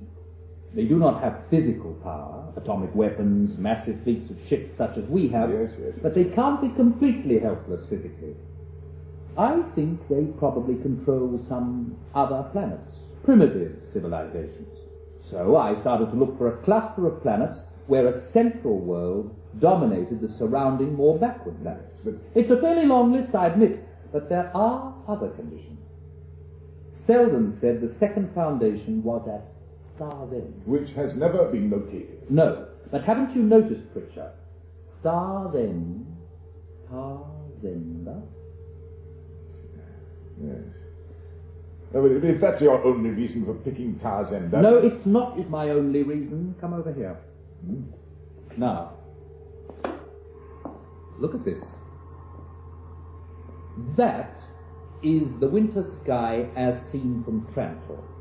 That's something you ignored in your search, I think, that all intelligent orientation must start from Trantor. Selden lived, worked, and planned on Trantor. What are you trying to show me, Janice? The projector will explain. You see that dark nebula there? Yes. The stellographical records call it Pele's Nebula. Watch it. I'm going to expand the image. Now, you'll notice that we're moving along a direct line from Trantor to Pele's Nebula. So, in effect, we're still looking at a stellar orientation equivalent to that of Trantor. Right. That there is known locally as the mouth. It's significant because only from the Trantorian orientation does it look like a mouth. Now, follow the mouth down towards the gut. See, it narrows down so that eventually it's just that thin splinter of light. And there, right at the end, you can see how thin the nebula is. The light of that final star flickers back in just that one direction to shine on Trantor. And that star picture is Tarzenda, Star's End. Well, do you mind approaching? Oh, I've checked on what's known about Tarzenda. The answer is not much. It keeps itself to itself. It's an oligarchy ruling 7 neighboring planets, all of them agricultural with low population densities. It is not scientifically advanced. It has always adhered to a neutral position in any interstellar dispute, and it is not expansionist. The last fact alone would make it worth a closer look. Imagine, Pritchard, a civilization that is not expansionist. Have you informed the mule of all this? No. I don't need to tell the mule every time I breathe. We are at this moment on course for Tarzenda. By whose order? By my order, General. We leave now because we were supposed to leave in 3 days' time. You don't believe in the second foundation? I do. You can only obey the mule's orders without faith. I recognize a serious danger. The second foundation have had 5 years to prepare. They may have agents on Calgary. If I carry the knowledge of the location of the second foundation in my mind, these agents may discover it. So, we are in space, and the only other person who knows about Tarzenda is you. And you are certainly no agent of the second foundation. Are you, Pritchard? No.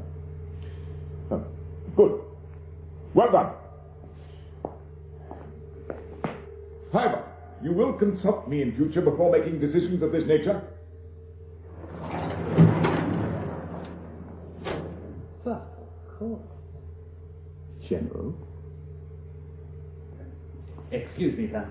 What is it, Huxlani? I made the equipment inspection, as you asked, sir. Good. And? Could we speak somewhere more private, sir? All right.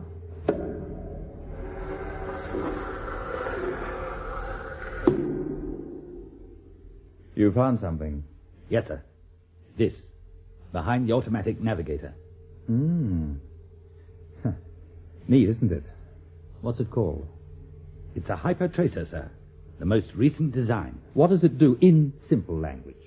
It allows the ship to be tracked, even through hyperspace, sir. In other words, whoever's got the twin of this one would know exactly where we were anywhere in space. Yes, sir.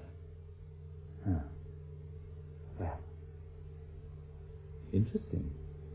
There is something else, sir.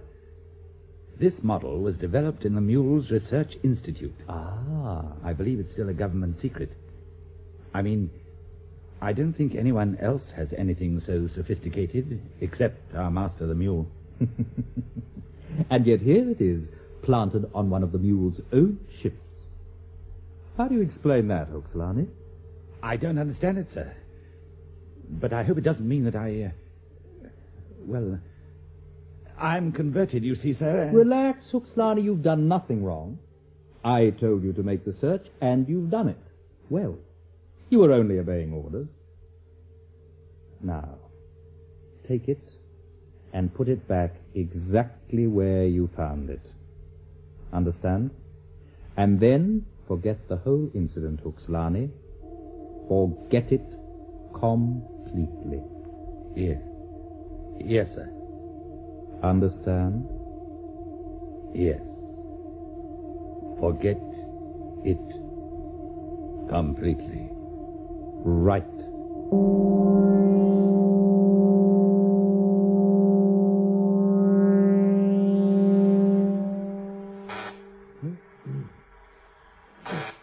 Yes, what is it? Janice here, Pritchard. Sorry to disturb your sleep, but we're moving in towards the Tarzenda system. Yes, well, wake me when the ship lands. The ship won't be landing. What? We're going down alone, Pritchard. Just you and me in a capsule. The ship can stay in space, just in case there's any trouble. Oh, yes. Well, all right. I'll be with you immediately.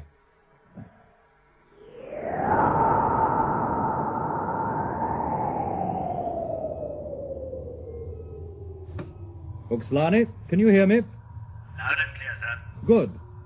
Tell the pilot to remain in deep orbit around the planet and make sure you're always available on the communicator. Yes, sir. Message received. It looks pretty desolate down there, Janice. Yes. I don't recognize anything. Hey, wait a minute. That's not Tarzenda. Quite right, it's not. I thought it might be a little reckless to land right in the middle of the second foundation. Janice, where are we landing? A little agricultural planet called Rossum. Oh. One of the farm worlds that services Tarzenda. Yes. All right, Janice. No objection. I do realize it must be difficult for you trying to keep up with a mind that's free. Right. Down we go.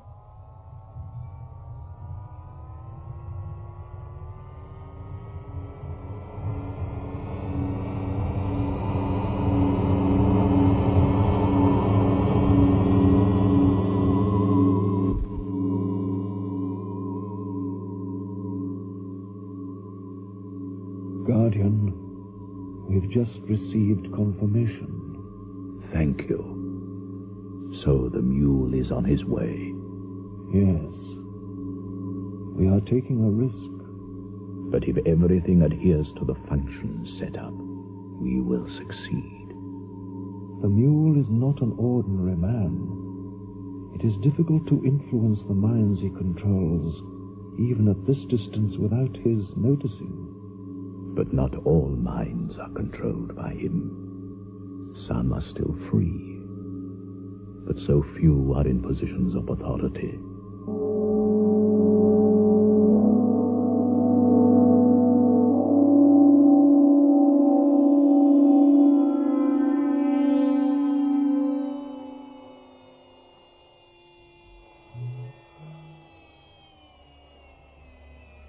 Systems off.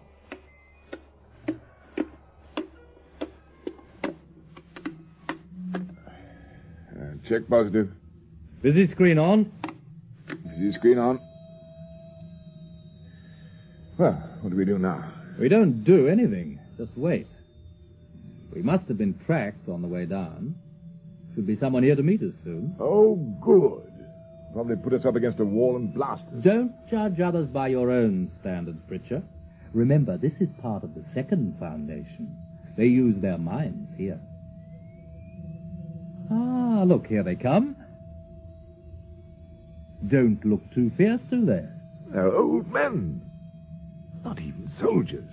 Not even armed. Well, let's go and meet them.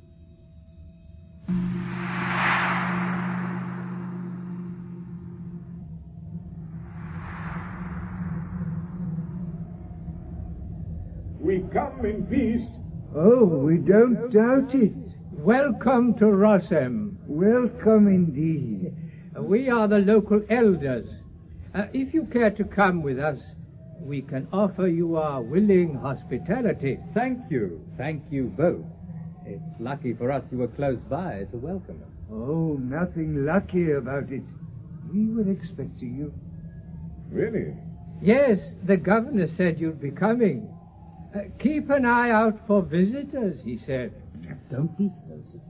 How did he know we were coming? I don't know. The only way to find out is to go with him. Gentlemen, will you come with us?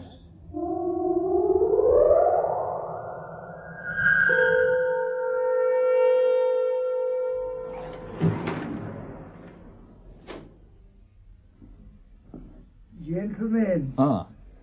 The governor of Rossum, in the name of the lords of Chazenda, will see you now.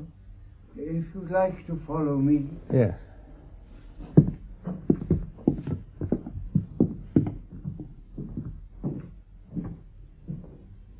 Your Excellency, our visitors. Thank you, friend. You may go. Your Excellency, honored visitors. Your Excellency, thank you for receiving us at such short notice. I hope we're not interrupting your work. Oh, no, not at all. The fact is, I'm glad of any interruption. Please be seated. Thank you. Drink? Yes, please. And you? No. Thank you. Well, please yourself. To you. Ah. To you. That's better. What was I saying? Oh, yes, always glad of interruptions. You see, the fact is, it's not much of a job, really, governing a place like Rossum. Very quiet, very quiet. Farmers, that's all we have here. But since you are here, I wonder if you could tell me something about yourself, whereabouts you come from, that kind of thing. I have to fill in the usual forms, Purely routine, of course. Oh, we understand, Your Excellency. We come from a small world in the Santani sector. Oh, do you? Well, that's quite a long way from here, I imagine. Yes, Excellency, it is. Yes. And yet your transportation appears to be rather small. That's just a surface-to-ship capsule, sir. Our ship has remained in space, waiting for us. So it's your ship that's orbiting the planet, is it? Yes, sir. We felt that to land with such a large ship, so heavily armed, we thought that might perhaps give rise to doubts about our peaceful intentions. So we preferred to land alone, unarmed. Well, that's very considerate of you. Yeah. But now we know you're peaceful, and now you know you're welcome here. Perhaps you'd like to bring your ship down into our space dock. Ship stays, yes. We have quite good maintenance and repair facilities there, and I'm sure your crew would welcome the rest. Forgive us, Your Excellency, but I'm afraid the ship has to stay where it is. It's traditional for our large ships to remain in space. It's an old custom with us. Is it really? Well, perhaps you could give me some hint of the purpose of your visit to Rossum. Certainly, sir. We are very interested in establishing trade relations. Trade? Look, Captain... Captain Chanis, sir. Chanis, yes. Look, the fact is I don't know a great deal about trade. I'll have to refer back to Tarzenda.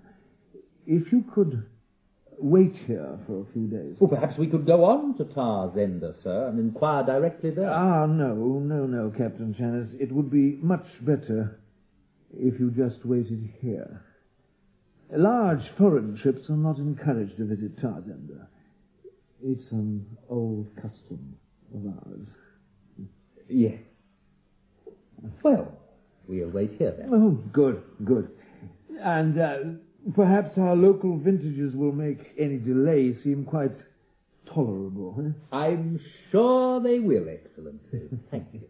One more thing before I open another bottle. Hmm? Your silent friend, the abstainer. Perhaps I might know his name. Just for the record, purely routine. Han Pritchard. Han Pritchard. Right. Now, a fresh bottle, eh? A fresh bottle.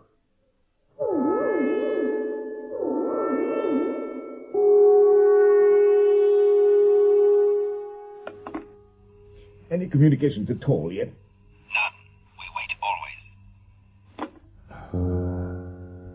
But suppose the second foundation have tried to tamper with my mind. Would I know?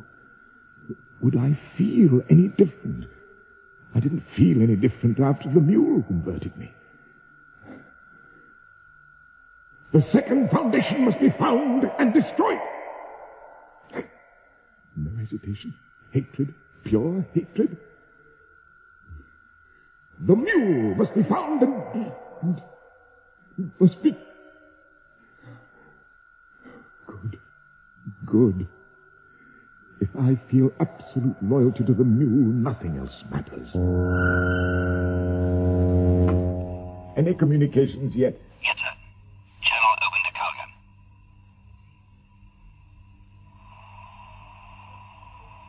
Calgan. Ready to report, sir. Go ahead, Pritchard. Sir, I think Chanis has got us into trouble. We're stuck here on this backward little planet, supposedly waiting for permission to go to Tarzenda. Yes. That's all, sir.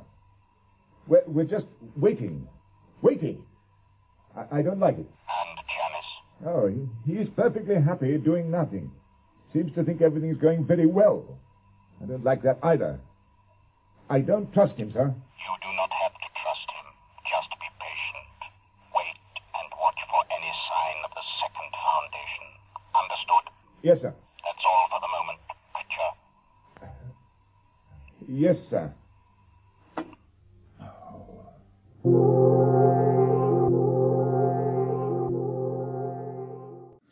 Our pride and joy.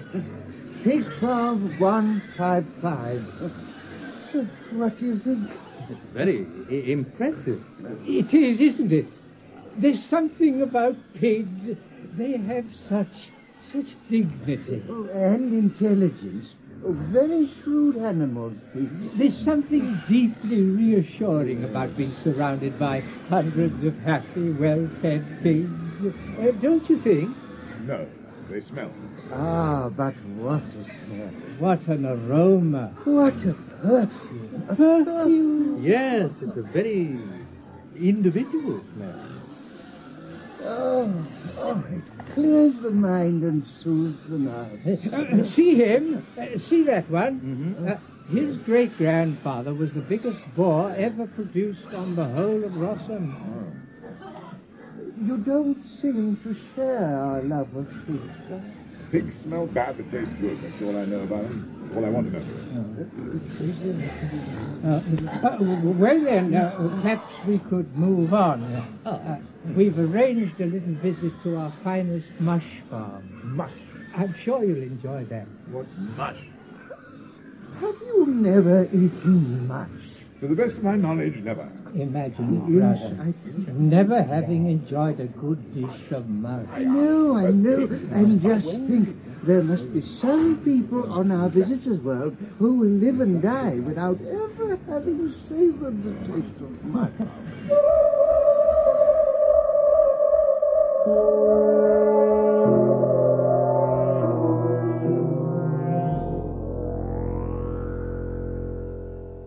That's all we've done today. First they introduced us to a crowd of pigs, and then they showed us fields of mush. Who are they? The two elders who met us when we landed. They seem to feel it their duty to entertain us while we wait word from Tarzenda. Preacher, you will find out more about these elders. For instance, what do they know about the galaxy beyond their world? They don't know anything about anything except wine, pigs, and mush. They're not interested in anything except wine, pigs, and mush. Preacher, you must be patient. Talk to them. Ask them what they know about Tazenda, its system of government, its people, its technology. All right, sir. But I know what their answer will be.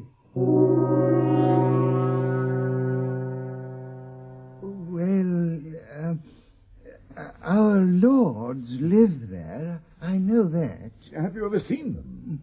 Have you ever been to Tazenda? Oh, we've never been anywhere. Could you have gone to Tazenda if you'd wanted to? I don't know. We never did want to. So you, in fact, have no real knowledge of Tazenda at all? Well, no. It's never seemed very important. We send food to Tarzenda, pigs, wine, and mush, of course. And what do they give you in return? They give us government. Yes. They let us live... live in peace. You don't know. You never ask. You're very easily satisfied, that's all I can say. Yes, and you are not easily satisfied. We must seem very ignorant to you, but we are contented, and to us you seem very clever with your spaceships and your great desire for knowledge or information, but you don't seem contented at all, if I may say so. It's true. You don't seem to be a happy man. Why not? I don't like sitting around doing nothing. Good gracious, don't you? Oh, well, I can see how you would be unhappy then. Do you really not enjoy just sitting, thinking? Drinking? Daydreaming? Doing nothing? I enjoy doing things. What things? Anything. I enjoy being busy, doing things. Oh, well, we do sympathize. We do indeed. Yes, oh, poor man. No wonder you look so discontented. Poor man, oh, poor man. Poor thing. Doing things. Oh, dear, dear, dear.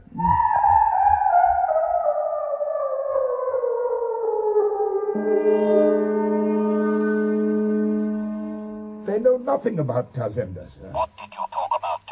Just, well, they feel sorry for me, sir. What? They feel sorry for me.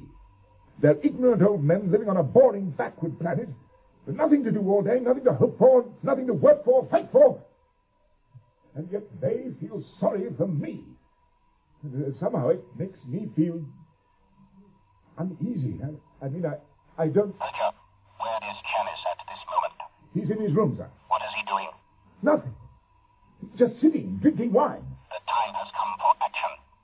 Richard, I have something to tell you about Janice.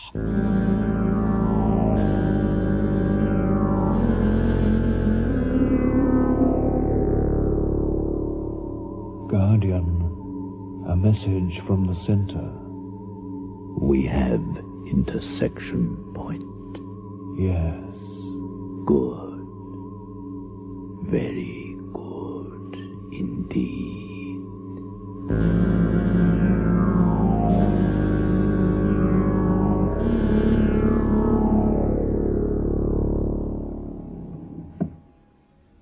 Hello, Pritchard. Drink? Get up, Janice. What's the matter? Stop pretending to be drunk and get on your feet. Keep your hands free where I can see them. I thought we agreed to bring no weapons down here. Janice, you're under arrest for treason to the first citizen of the Union. And your proof? Sit down. Tell me, why should the mule send out an untried, uncontrolled person on this search? He wanted to find the second foundation. He and I had both failed. So there was one other course open to him, to find a seeker who already knew the hiding place. I presume that is me. How easily you found Tarzenda. Huh? How miraculously you examined the correct region of the galaxy. How lucky you were to find a planet which fitted your information. What a successful man you are. Too successful, it seems. Yes, for a loyal servant of the mule. What do you mean? You are under the mental influence of the second foundation. Without the mule's knowledge? Oh, really, Pritchard? With the mule's knowledge, Janice. With the mule's knowledge. And you led us both to the second foundation, as you are meant to do. Ah, I see. You think the mule is following us because of that hypertracer on the ship's communication circuit. Ah, you look surprised. Yes, I knew about it, too. Now I'll tell you something you don't know about. The mule knows that the minds of some of his converted men have been tampered with. What? Yes, and that is why he needed me, an unconverted man. Didn't he emphasize that, even though he didn't give you the real reason? Try something else, Janice. If I were against the mule, I'd know it. Oh, you may feel loyal. Loyalty wouldn't be tampered with. But perhaps your mental faculties have been affected. You didn't see the mule plant that hypertracer, you just assumed so. Just as you have assumed the mule is following us, just as you have assumed that it is the mule you have been communicating with. But it is not the mule who is coming after us. Then who is it? Who do you suppose? Yes, Pritchard. The second foundation want you. You know more about the Union than anyone except the mule. And you are not dangerous to them while he is.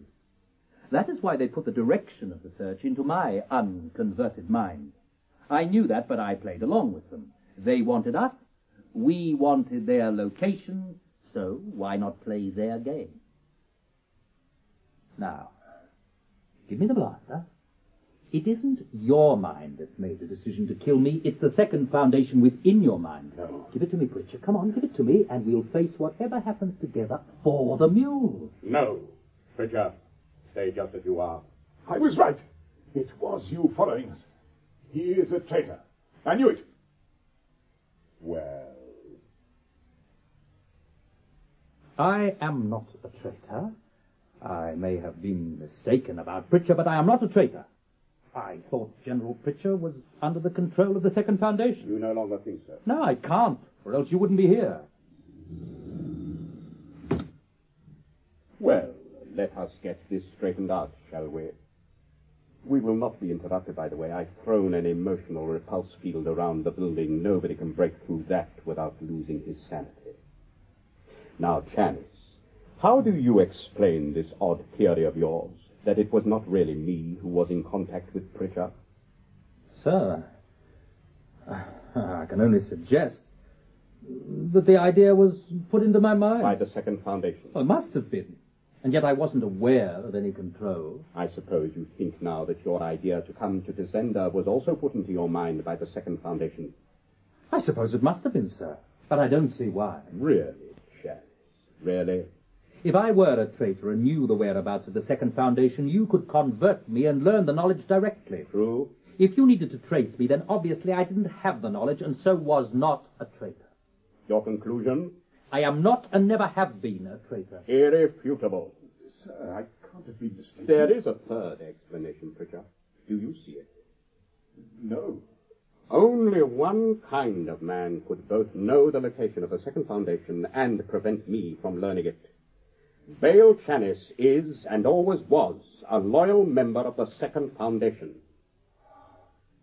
Your evidence? Important minds under my control have been tampered with. The medium of interference had to be unconverted and fairly close to the center of my empire. That left quite a large field to choose from. But you, Chanis, you were a man apart. You were too successful. People liked you too much. Even I liked you. That made me very suspicious. I invited you to lead the expedition to find the second foundation. And you were not surprised at the offer, Chanis. I observed your emotions. No man of real competence could have avoided uncertainty at that moment, but your mind showed no uncertainty. That meant you were either a fool or an enemy. And I knew you were not a fool. So you were a second foundationer.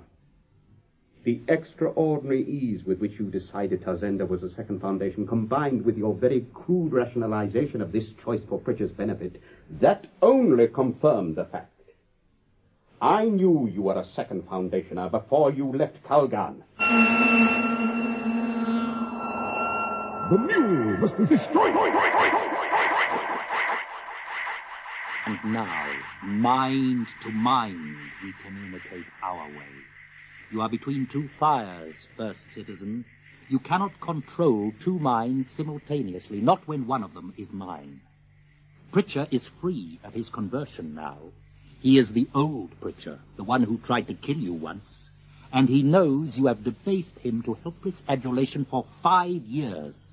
I am holding him back by suppressing his will. But if you kill me, that control stops. And in considerably less time than you could move your blaster, let alone your will, he would kill you. If you turn to him, you will not be quick enough to turn again to stop me. So throw down your blaster and you can have Pritchard back.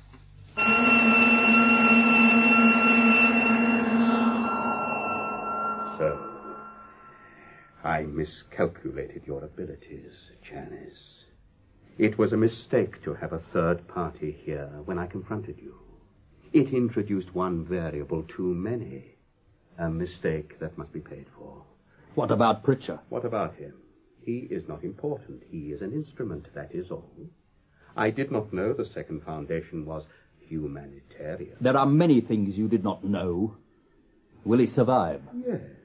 His sleep is largely protected. Once he wakes up, he'll begin to function again, slowly. You still seem confident, Mule. You are defeated, Mule. You really thought you had achieved something, didn't you, when you conquered the first foundation? The first foundation is like Pritchard here, just an instrument. The sole guardian of the Selden plan is the second foundation. Us. Only us. Chanis, I am not interested in Selden, his plan, or the intended purpose of the second foundation. Only one thing interests me, or amuses me. You should speak of the second foundation in the past tense now, because it no longer exists. I know you're playing for time here, waiting for your allies to arrive, but they will not be coming, Chanis. Nobody will be coming here to help you. You are bluffing, Mule. I do not bluff. I take action. Did you think I was following you alone? Really, Chanis, how naive. My entire fleet was with me until a few hours ago. I came here, they went to Tazenda. A few minutes ago, the planet of Tazenda was entirely obliterated. No trace of life was allowed to remain. The second foundation no longer exists. No. Oh, no. No, no, no, no. Oh, yes. I promise you. No, I can't believe it. Janice, you are pretending again. Janice, you're faking. I can tell. I can tell. Tazenda is destroyed, and yet your despair is not real. Janice, what is the truth? Tell me the truth, Janice. What is the truth? Talk. The truth is that you have destroyed an innocent world, Mule. You have murdered millions of people for nothing. Tazenda was a decoy, a figurehead. The true Second Foundationers were never the obvious holders of power. Rossum is the word of the Second Foundation. Rossum, not Tazenda. You are telling the truth. Yes, you are telling the truth. At last. Rossum is the word. Rossum! Yes, I believe you this time. But did you really think you could fool me for long? You were fooled. But not for long enough, Janice. My fleet has contingency orders. After destroying Tazenda, they will now be in orbit around Rossum. They can destroy this world as easily as any other. No. Yes, Janice. Yes.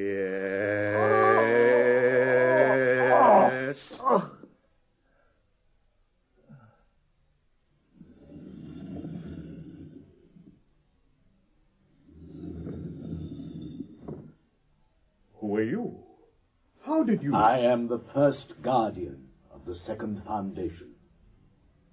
It took time to penetrate your emotional repulse field. I congratulate you on the skill of its construction. You are alone? Quite alone. Have you, too, come to test my brain? You see how your agent Janice tried and failed. He did not fail. He performed well, especially since he was not your mental equal. And you are my equal? I am. I see you have mistreated poor Janice. I hope we can still restore him to health. He volunteered for his mission, you know. Although we were able to predict mathematically the great likelihood of damage to mind and spirit. So Janice was a brave man. But he didn't achieve anything. You know I have destroyed Tazenda. I bitterly regret the necessity of it. You know that my ships are now in orbit around Rossum with orders to blast the whole planet except for this tiny area, unless I receive your surrender. My evaluation of you was inaccurate in one respect. Even when I knew you were a mutant, I failed to realize what a pathetic creature you were, how you were driven on by your terrible feeling of inferiority. It did not occur to me to pity you at first. Now, of course, I do pity you. Poor megalomaniac, so starved of affection and love. Do you really think you can blast the galaxy into loving you? Do you really think the controlled loyalty of converted minds can ever compare to true affection, freely felt? I do not need affection. I do not need love. I have power. I control. I conquer. Yes, but how miserable you are. Aren't you, Mule? Of course, the fact that you're an emotional cripple is not to be condemned. Merely changed, cured. I cannot give you physical well-being, I'm afraid. But emotionally, you can be healed. Believe me, Mule, we will help you to be happier. You talk of helping me. I am about to destroy the Second Foundation. My fleet is about to destroy Rossum. Yes, you can destroy Rossum. But the Second Foundation is not on Rossum. You deny the truth. Chanis said it was there, and he spoke the truth. Yes, the truth as he believed it to be. I stripped his brain. I saw it was the truth. Yes, the truth as Chanis knew it. But when he volunteered for his mission, he not only accepted the risk to his life, he accepted the most drastic emotional and mental surgery. His character, his ideas, and his memory were replaced by synthetic models. Chanis himself honestly believes Rossum is the second foundation. He believes he was born here, and that his family and everything he values is here. Then Rossum is not the second foundation? Do you think we would ever risk the second foundation for you? We took some risks, Mew, but we are not insane. The second foundationers who were here, acting as drunken governors or simple village elders, have left the planet. While your ships were busy with the massacre of Tazenda, second foundationers were already on their way to your home planet, Kalgan. It is too late for you to catch them now, but do not worry. They are not going to destroy anything at all, except your emotional control over the people of your empire. Within a matter of days, or even hours, there will be no mind controlled by the mule. Everyone will be a free thinker again. At least insofar as the normal human brain is ever able to think freely. I think you can abandon your dreams of galactic empire.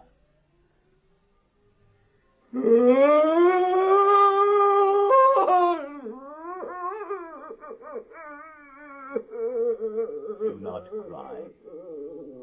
You should be glad. It was all something of a nightmare, even for you. And we have no interest in revenge or in your death. I'm afraid your body is not very strong, but at least you can live out what years you have left as an ordinary provincial lord. We are going to return you to Kalgan and allow you to govern there. You will be greatly helped by a course of emotional medicine conducted by one of our finest doctors. In a very short time, you will no longer feel any need to conquer the galaxy. People will ridicule me. Nobody will ridicule you. Nobody will have any recollection of your former powers, and neither will you. Neither will you retain any memory of the second foundation. Now, are you ready to leave for your new life back on Kalgan? I am. Yes. Now, Mew, look into my eyes. Look deep. Look.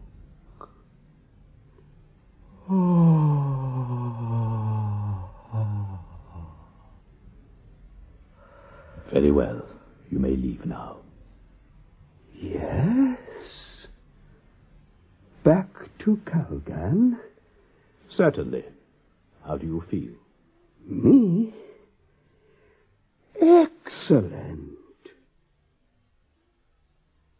Who are you? No matter. Now wake Pritchard and take him with you.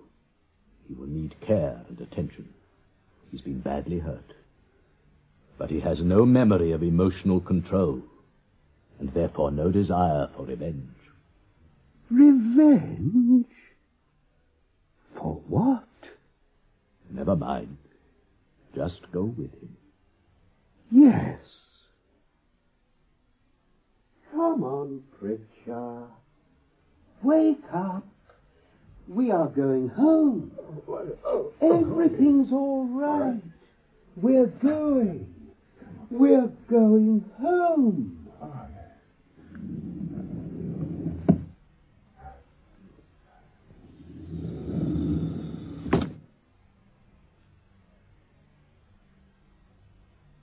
Janice? Janice, how do you feel? Weak. Weak. Yes, that is to be expected. Do not worry about anything now. We will soon have you back to full health, and with your own feelings and memory back again. Is it true that Blossom is not the second foundation? Not my home? Quite true. You had never been here before this visit. I am taking you back to our real home now. You will soon be back on the real second foundation with your family and friends. You will have your genuine memories back. Can we be sure that the mule will never remember? Quite sure. The mule will never even conceive the idea of a second foundation. Our problem in the future will not be the mule. The real problem we will face will be the first foundation. But why? The first foundation is now free again from the mule. I'm afraid that unlike him, their minds will be aware of the second foundation and the part we played in stopping the mule. We were to remain hidden until the time came for Selden's plan to reach fruition. We have had to come out of hiding because of the mule. Now our problem will be how to become hidden again, how to stop the first foundation becoming dependent on us without causing them too much damage. It will be for your generation of guardians to solve that problem, Janice. When your mind is whole again.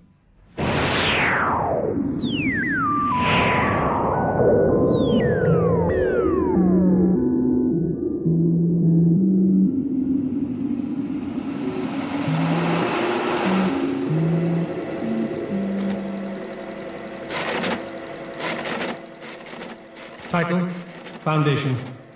Foundation and Empire, Second Foundation. Author, Isaac Asimov. Audio adaptation, Mike Stott. Part number 7.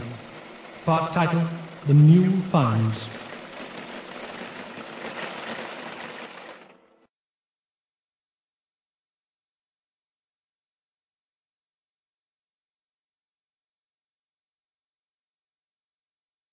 Thank you for listening to the Strangers and Pilgrims podcast.